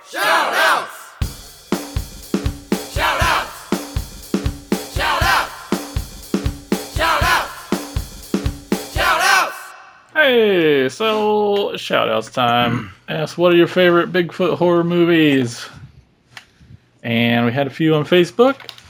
Old Derek Batella says, this will be an all-beam show, I'm sure. Lucky guess. Good guess. And there was really no movie comment. Okay. And Willis Wheeler says, Snow Beast. Nice. What? We didn't talk about Snow Beast. We just somebody. It was name dropped mentioned, it. yeah. I can't remember. Yeah. And then lastly on Facebook, Corey Ferguson says, Keeping Up with the Kardashians. That's the best answer. I knew he. That's my buddy from back in the day. I knew he'd have a good comment. That Good is- old Corey. I don't even know if he That's listens, funny. but if you do, hi. I'm assuming he's referring to Khloe Kardashian. They're all Anyway, kind of hairy and creepy. over on the Twitter, we had Quad City Hawkeye at Quad City Hawkeye says, Legend of Boggy Creek, even with the bad music. Yeah. And he spelled it Boggy instead of Boogie like you did in your list, which I'm surprised nobody said anything. Oh. I bet you just did. No, I know. I'm very aware that you said Boogie Creek, and I wish that was a movie too. And he also Give me said time. Snow Beast 77 made me not want to ever ski as a kid. It was the falling down for me, really, that kept me Yeah. from skiing. But anyway, then we had Sean Hutchins at FatPunk68. He says Snow Beast was one I saw as a kid, terrified me. Watched a few years ago, and it's not as good as I remembered, but had a few shocks. Thanks, Sean. And then Nolani Proctor at Nolani Proctor says, it's not a horror movie, but I do like the Futurama episode. Anybody see that one? I don't remember. I don't have all Just cartoons episode. memorized like she does. And then lastly on Twitter, Megan Rose Pischel at Sweet. I can't see the rest of her name. Sweet. Anyway, she says Blair Witch Project, and I don't know if you can call it Sasquatch horror, but Twilight, Team Jacob, werewolves. Sure. So all those things, huh? And stuff. Hey, and that's shout out. That's shout out. You too can call in anytime, 415-95-AOTKP. Leave a message, we'll play it on the show. That's right. Thank you, Jason. Word. Now let's go over to John with his segment, The Altar of Stalter. Hey, everybody. So I'm not going to review a movie this time. I'm going to talk about the brand new video game, Doom. Does anybody care? It's not pretty new. That's like one of the older videos. Okay, the reboot of Doom from like Oh. a couple weeks ago. It came out May 13th. This is a reboot done right. It has the old school feel of just constantly having to shoot your way out of a situation, but with a modern look. Of course, all your favorite weapons are back. The double barrel shotgun, which is always satisfying. The BFG, which decimates everything in your path. The one new twist, though, is they have what they call glory kills. So basically, you're shooting an imp or whatever enemy, and you'll stagger him, so he'll start flashing a blue or a yellow color, and you can go up, press a certain button, and depending on how you're looking at them, like if you're looking at their head, you might just grab their mouth and rip it open. I actually had a situation where I was jumping, hit the button, jumped on the enemy's shoulders, knocked him to the ground, and then smashed his face in. Nice. This game is ultra gory. I mean, it's like the Doom that you imagined as a little kid. Like, it is just constant violence. There's not much for story because I mean it's Doom. Who cares? I mean, you're on Mars. They let out demons. There's a portal to hell. Blah blah blah. Shoot everything you see. That's really what it comes down to. But the game, I played it all the way till the end. I had to actually lower the difficulty level because apparently I'm a wuss. I mean, even on easy, this was incredibly difficult. I mean, there were bosses that just would destroy you. But yeah, I mean, I highly recommend this. If anybody has a PC, PS4, Xbox One, and they just want something fun where all they got to do is shoot everything in sight, this is the game to do it. I mean, it feels like old school Doom, but with a modern look. I mean, I don't know what else I can say other than you just blow up a lot of shit.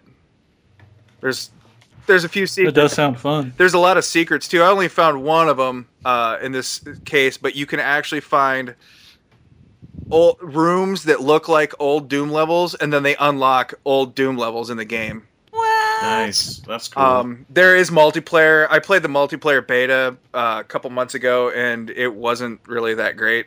I mean, it was all right. I mean, shoot shit with rockets. I think if you get enough kills, you can power up and turn into a demon or something. I don't really remember. There's actually a map creator that I didn't really play around with. I mostly just stuck to the single player, but it really is satisfying shooting a demon in the face with a shotgun. and watching his blood splatter everywhere. I mean, it's a lot of fun. Definitely not for little kids. But yeah, I Unless don't they're know. my kids, and then they'd be fine with it. Well, yeah. Your kid already wants to come over and play my copy. But yeah, it's a great game. I highly recommend it. I mean, I give it. Well, a friend of mine asked me, what I gave it, 1 to 10, and I said 11.5. It's Nice. just it cranks everything up to 11.5. It's awesome. It's better than Spinal Tap. Whoa. Not really, but yeah. So that's all I got for this week. Why, thank you, John. That was rather informative. Mhm. And now, it was. What are you laughing at? Huh? And now, let's go over to Terry with her segment, Wicked Words with Wear Tear.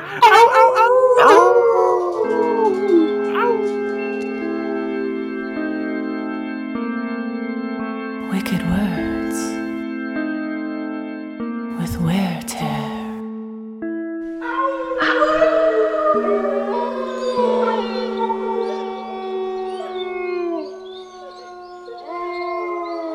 Well, we're just going to do a little update in the world of books here, real quick. They still make them? That was That's the last time I interrupt. Sorry. Yeah. Joe Hill just released a new book, which I have not had the pleasure of reading yet, but it's been getting really good reviews and it sounds awesome. It's called The Fireman, and it's kind of an interesting concept because it's a book about this worldwide epidemic that's spreading across the world. That was redundant. But it's a little different because it's a pandemic of spontaneous combustion. And I think that's such a cool idea. It's something to do with some sort of creature or spore or something like that causes everyone to just start randomly bursting into flames. Sounds like a good book, and I'm excited to check it out. In other Joe Hill news, I know I've talked about the Lock and Key graphic novel series on the show before and how much I freaking loved it, but unfortunately it hasn't really had any sort of TV presence. I know that there was a failed pilot a few years back. Well, Joe Hill has announced that he is making a new pilot and they're going to try to get it picked up somewhere. And I think they're trying to go more for like the streaming services, which are doing like full out series and just releasing them and going that route. So I think it has a much better shot of getting made, and I could not be more excited. They better not tease me this time. But yeah, just a quick little update, mostly a Joe Hill update, I guess. That's all I had news about. But there you are. Cool. Sweet. Books. All right. You ain't heard nothing, Yeti. It's time for Insane's Picks. Yeah. Yeah.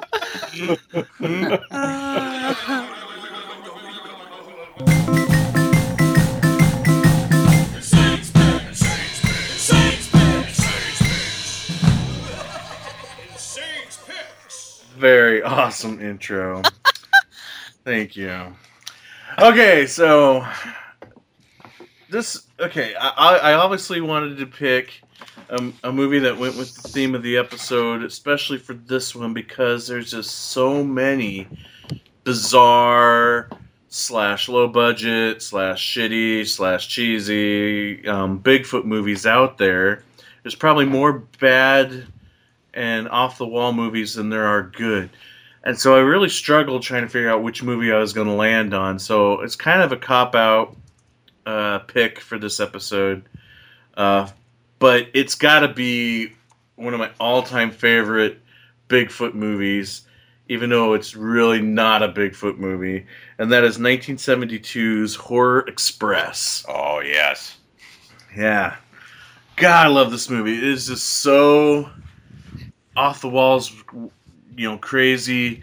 Just the premise alone.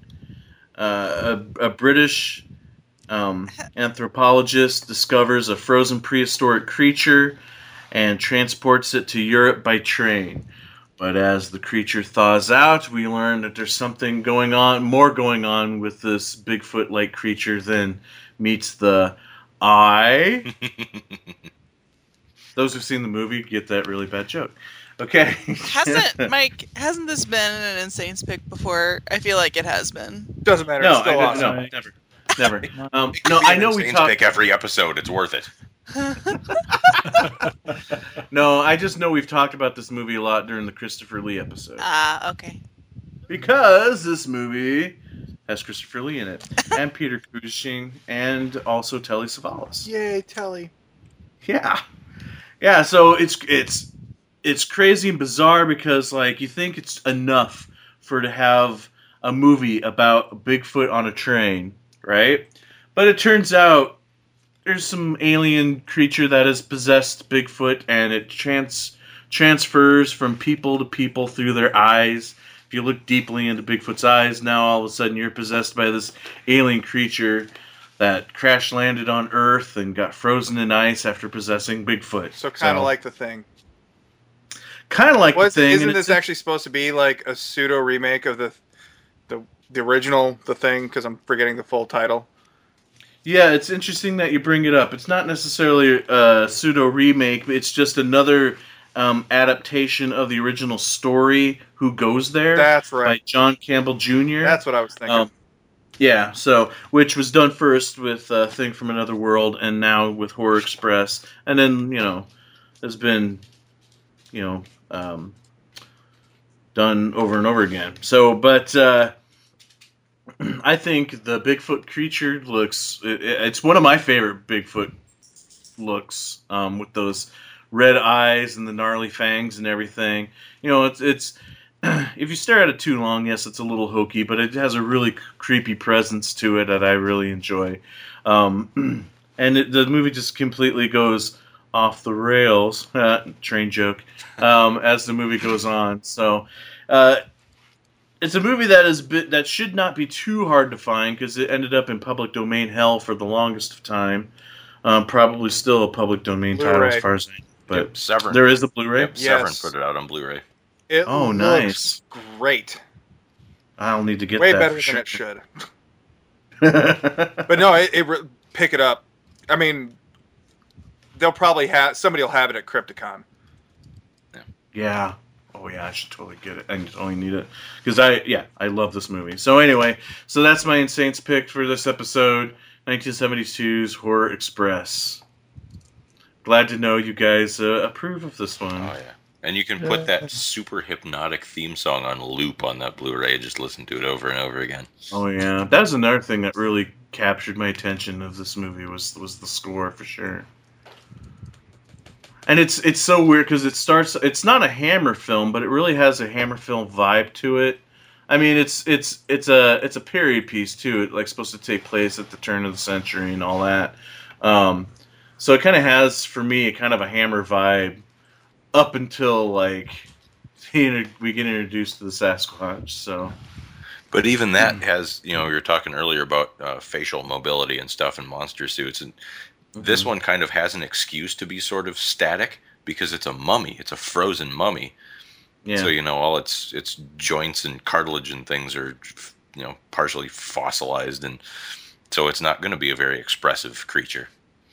Yeah, exactly. I mean, it's basically dead. It's just possessed by this alien that can transfer from body to body. All right, cool. So that's that. That concludes this episode of Attack of the Killer podcast, talking about Bigfoot movies. Woo! Anybody have any final words of wisdom before we sign off? Well, I'll tell you, if you find yourself alone in the woods and you're face to face with an angry, man-eating Bigfoot, make sure you still have good phone reception so you can still download the next episode of Attack of the Killer podcast. Stay hairy, everybody. Goodbye. Oh no, could this be the end of? Attack of the Killer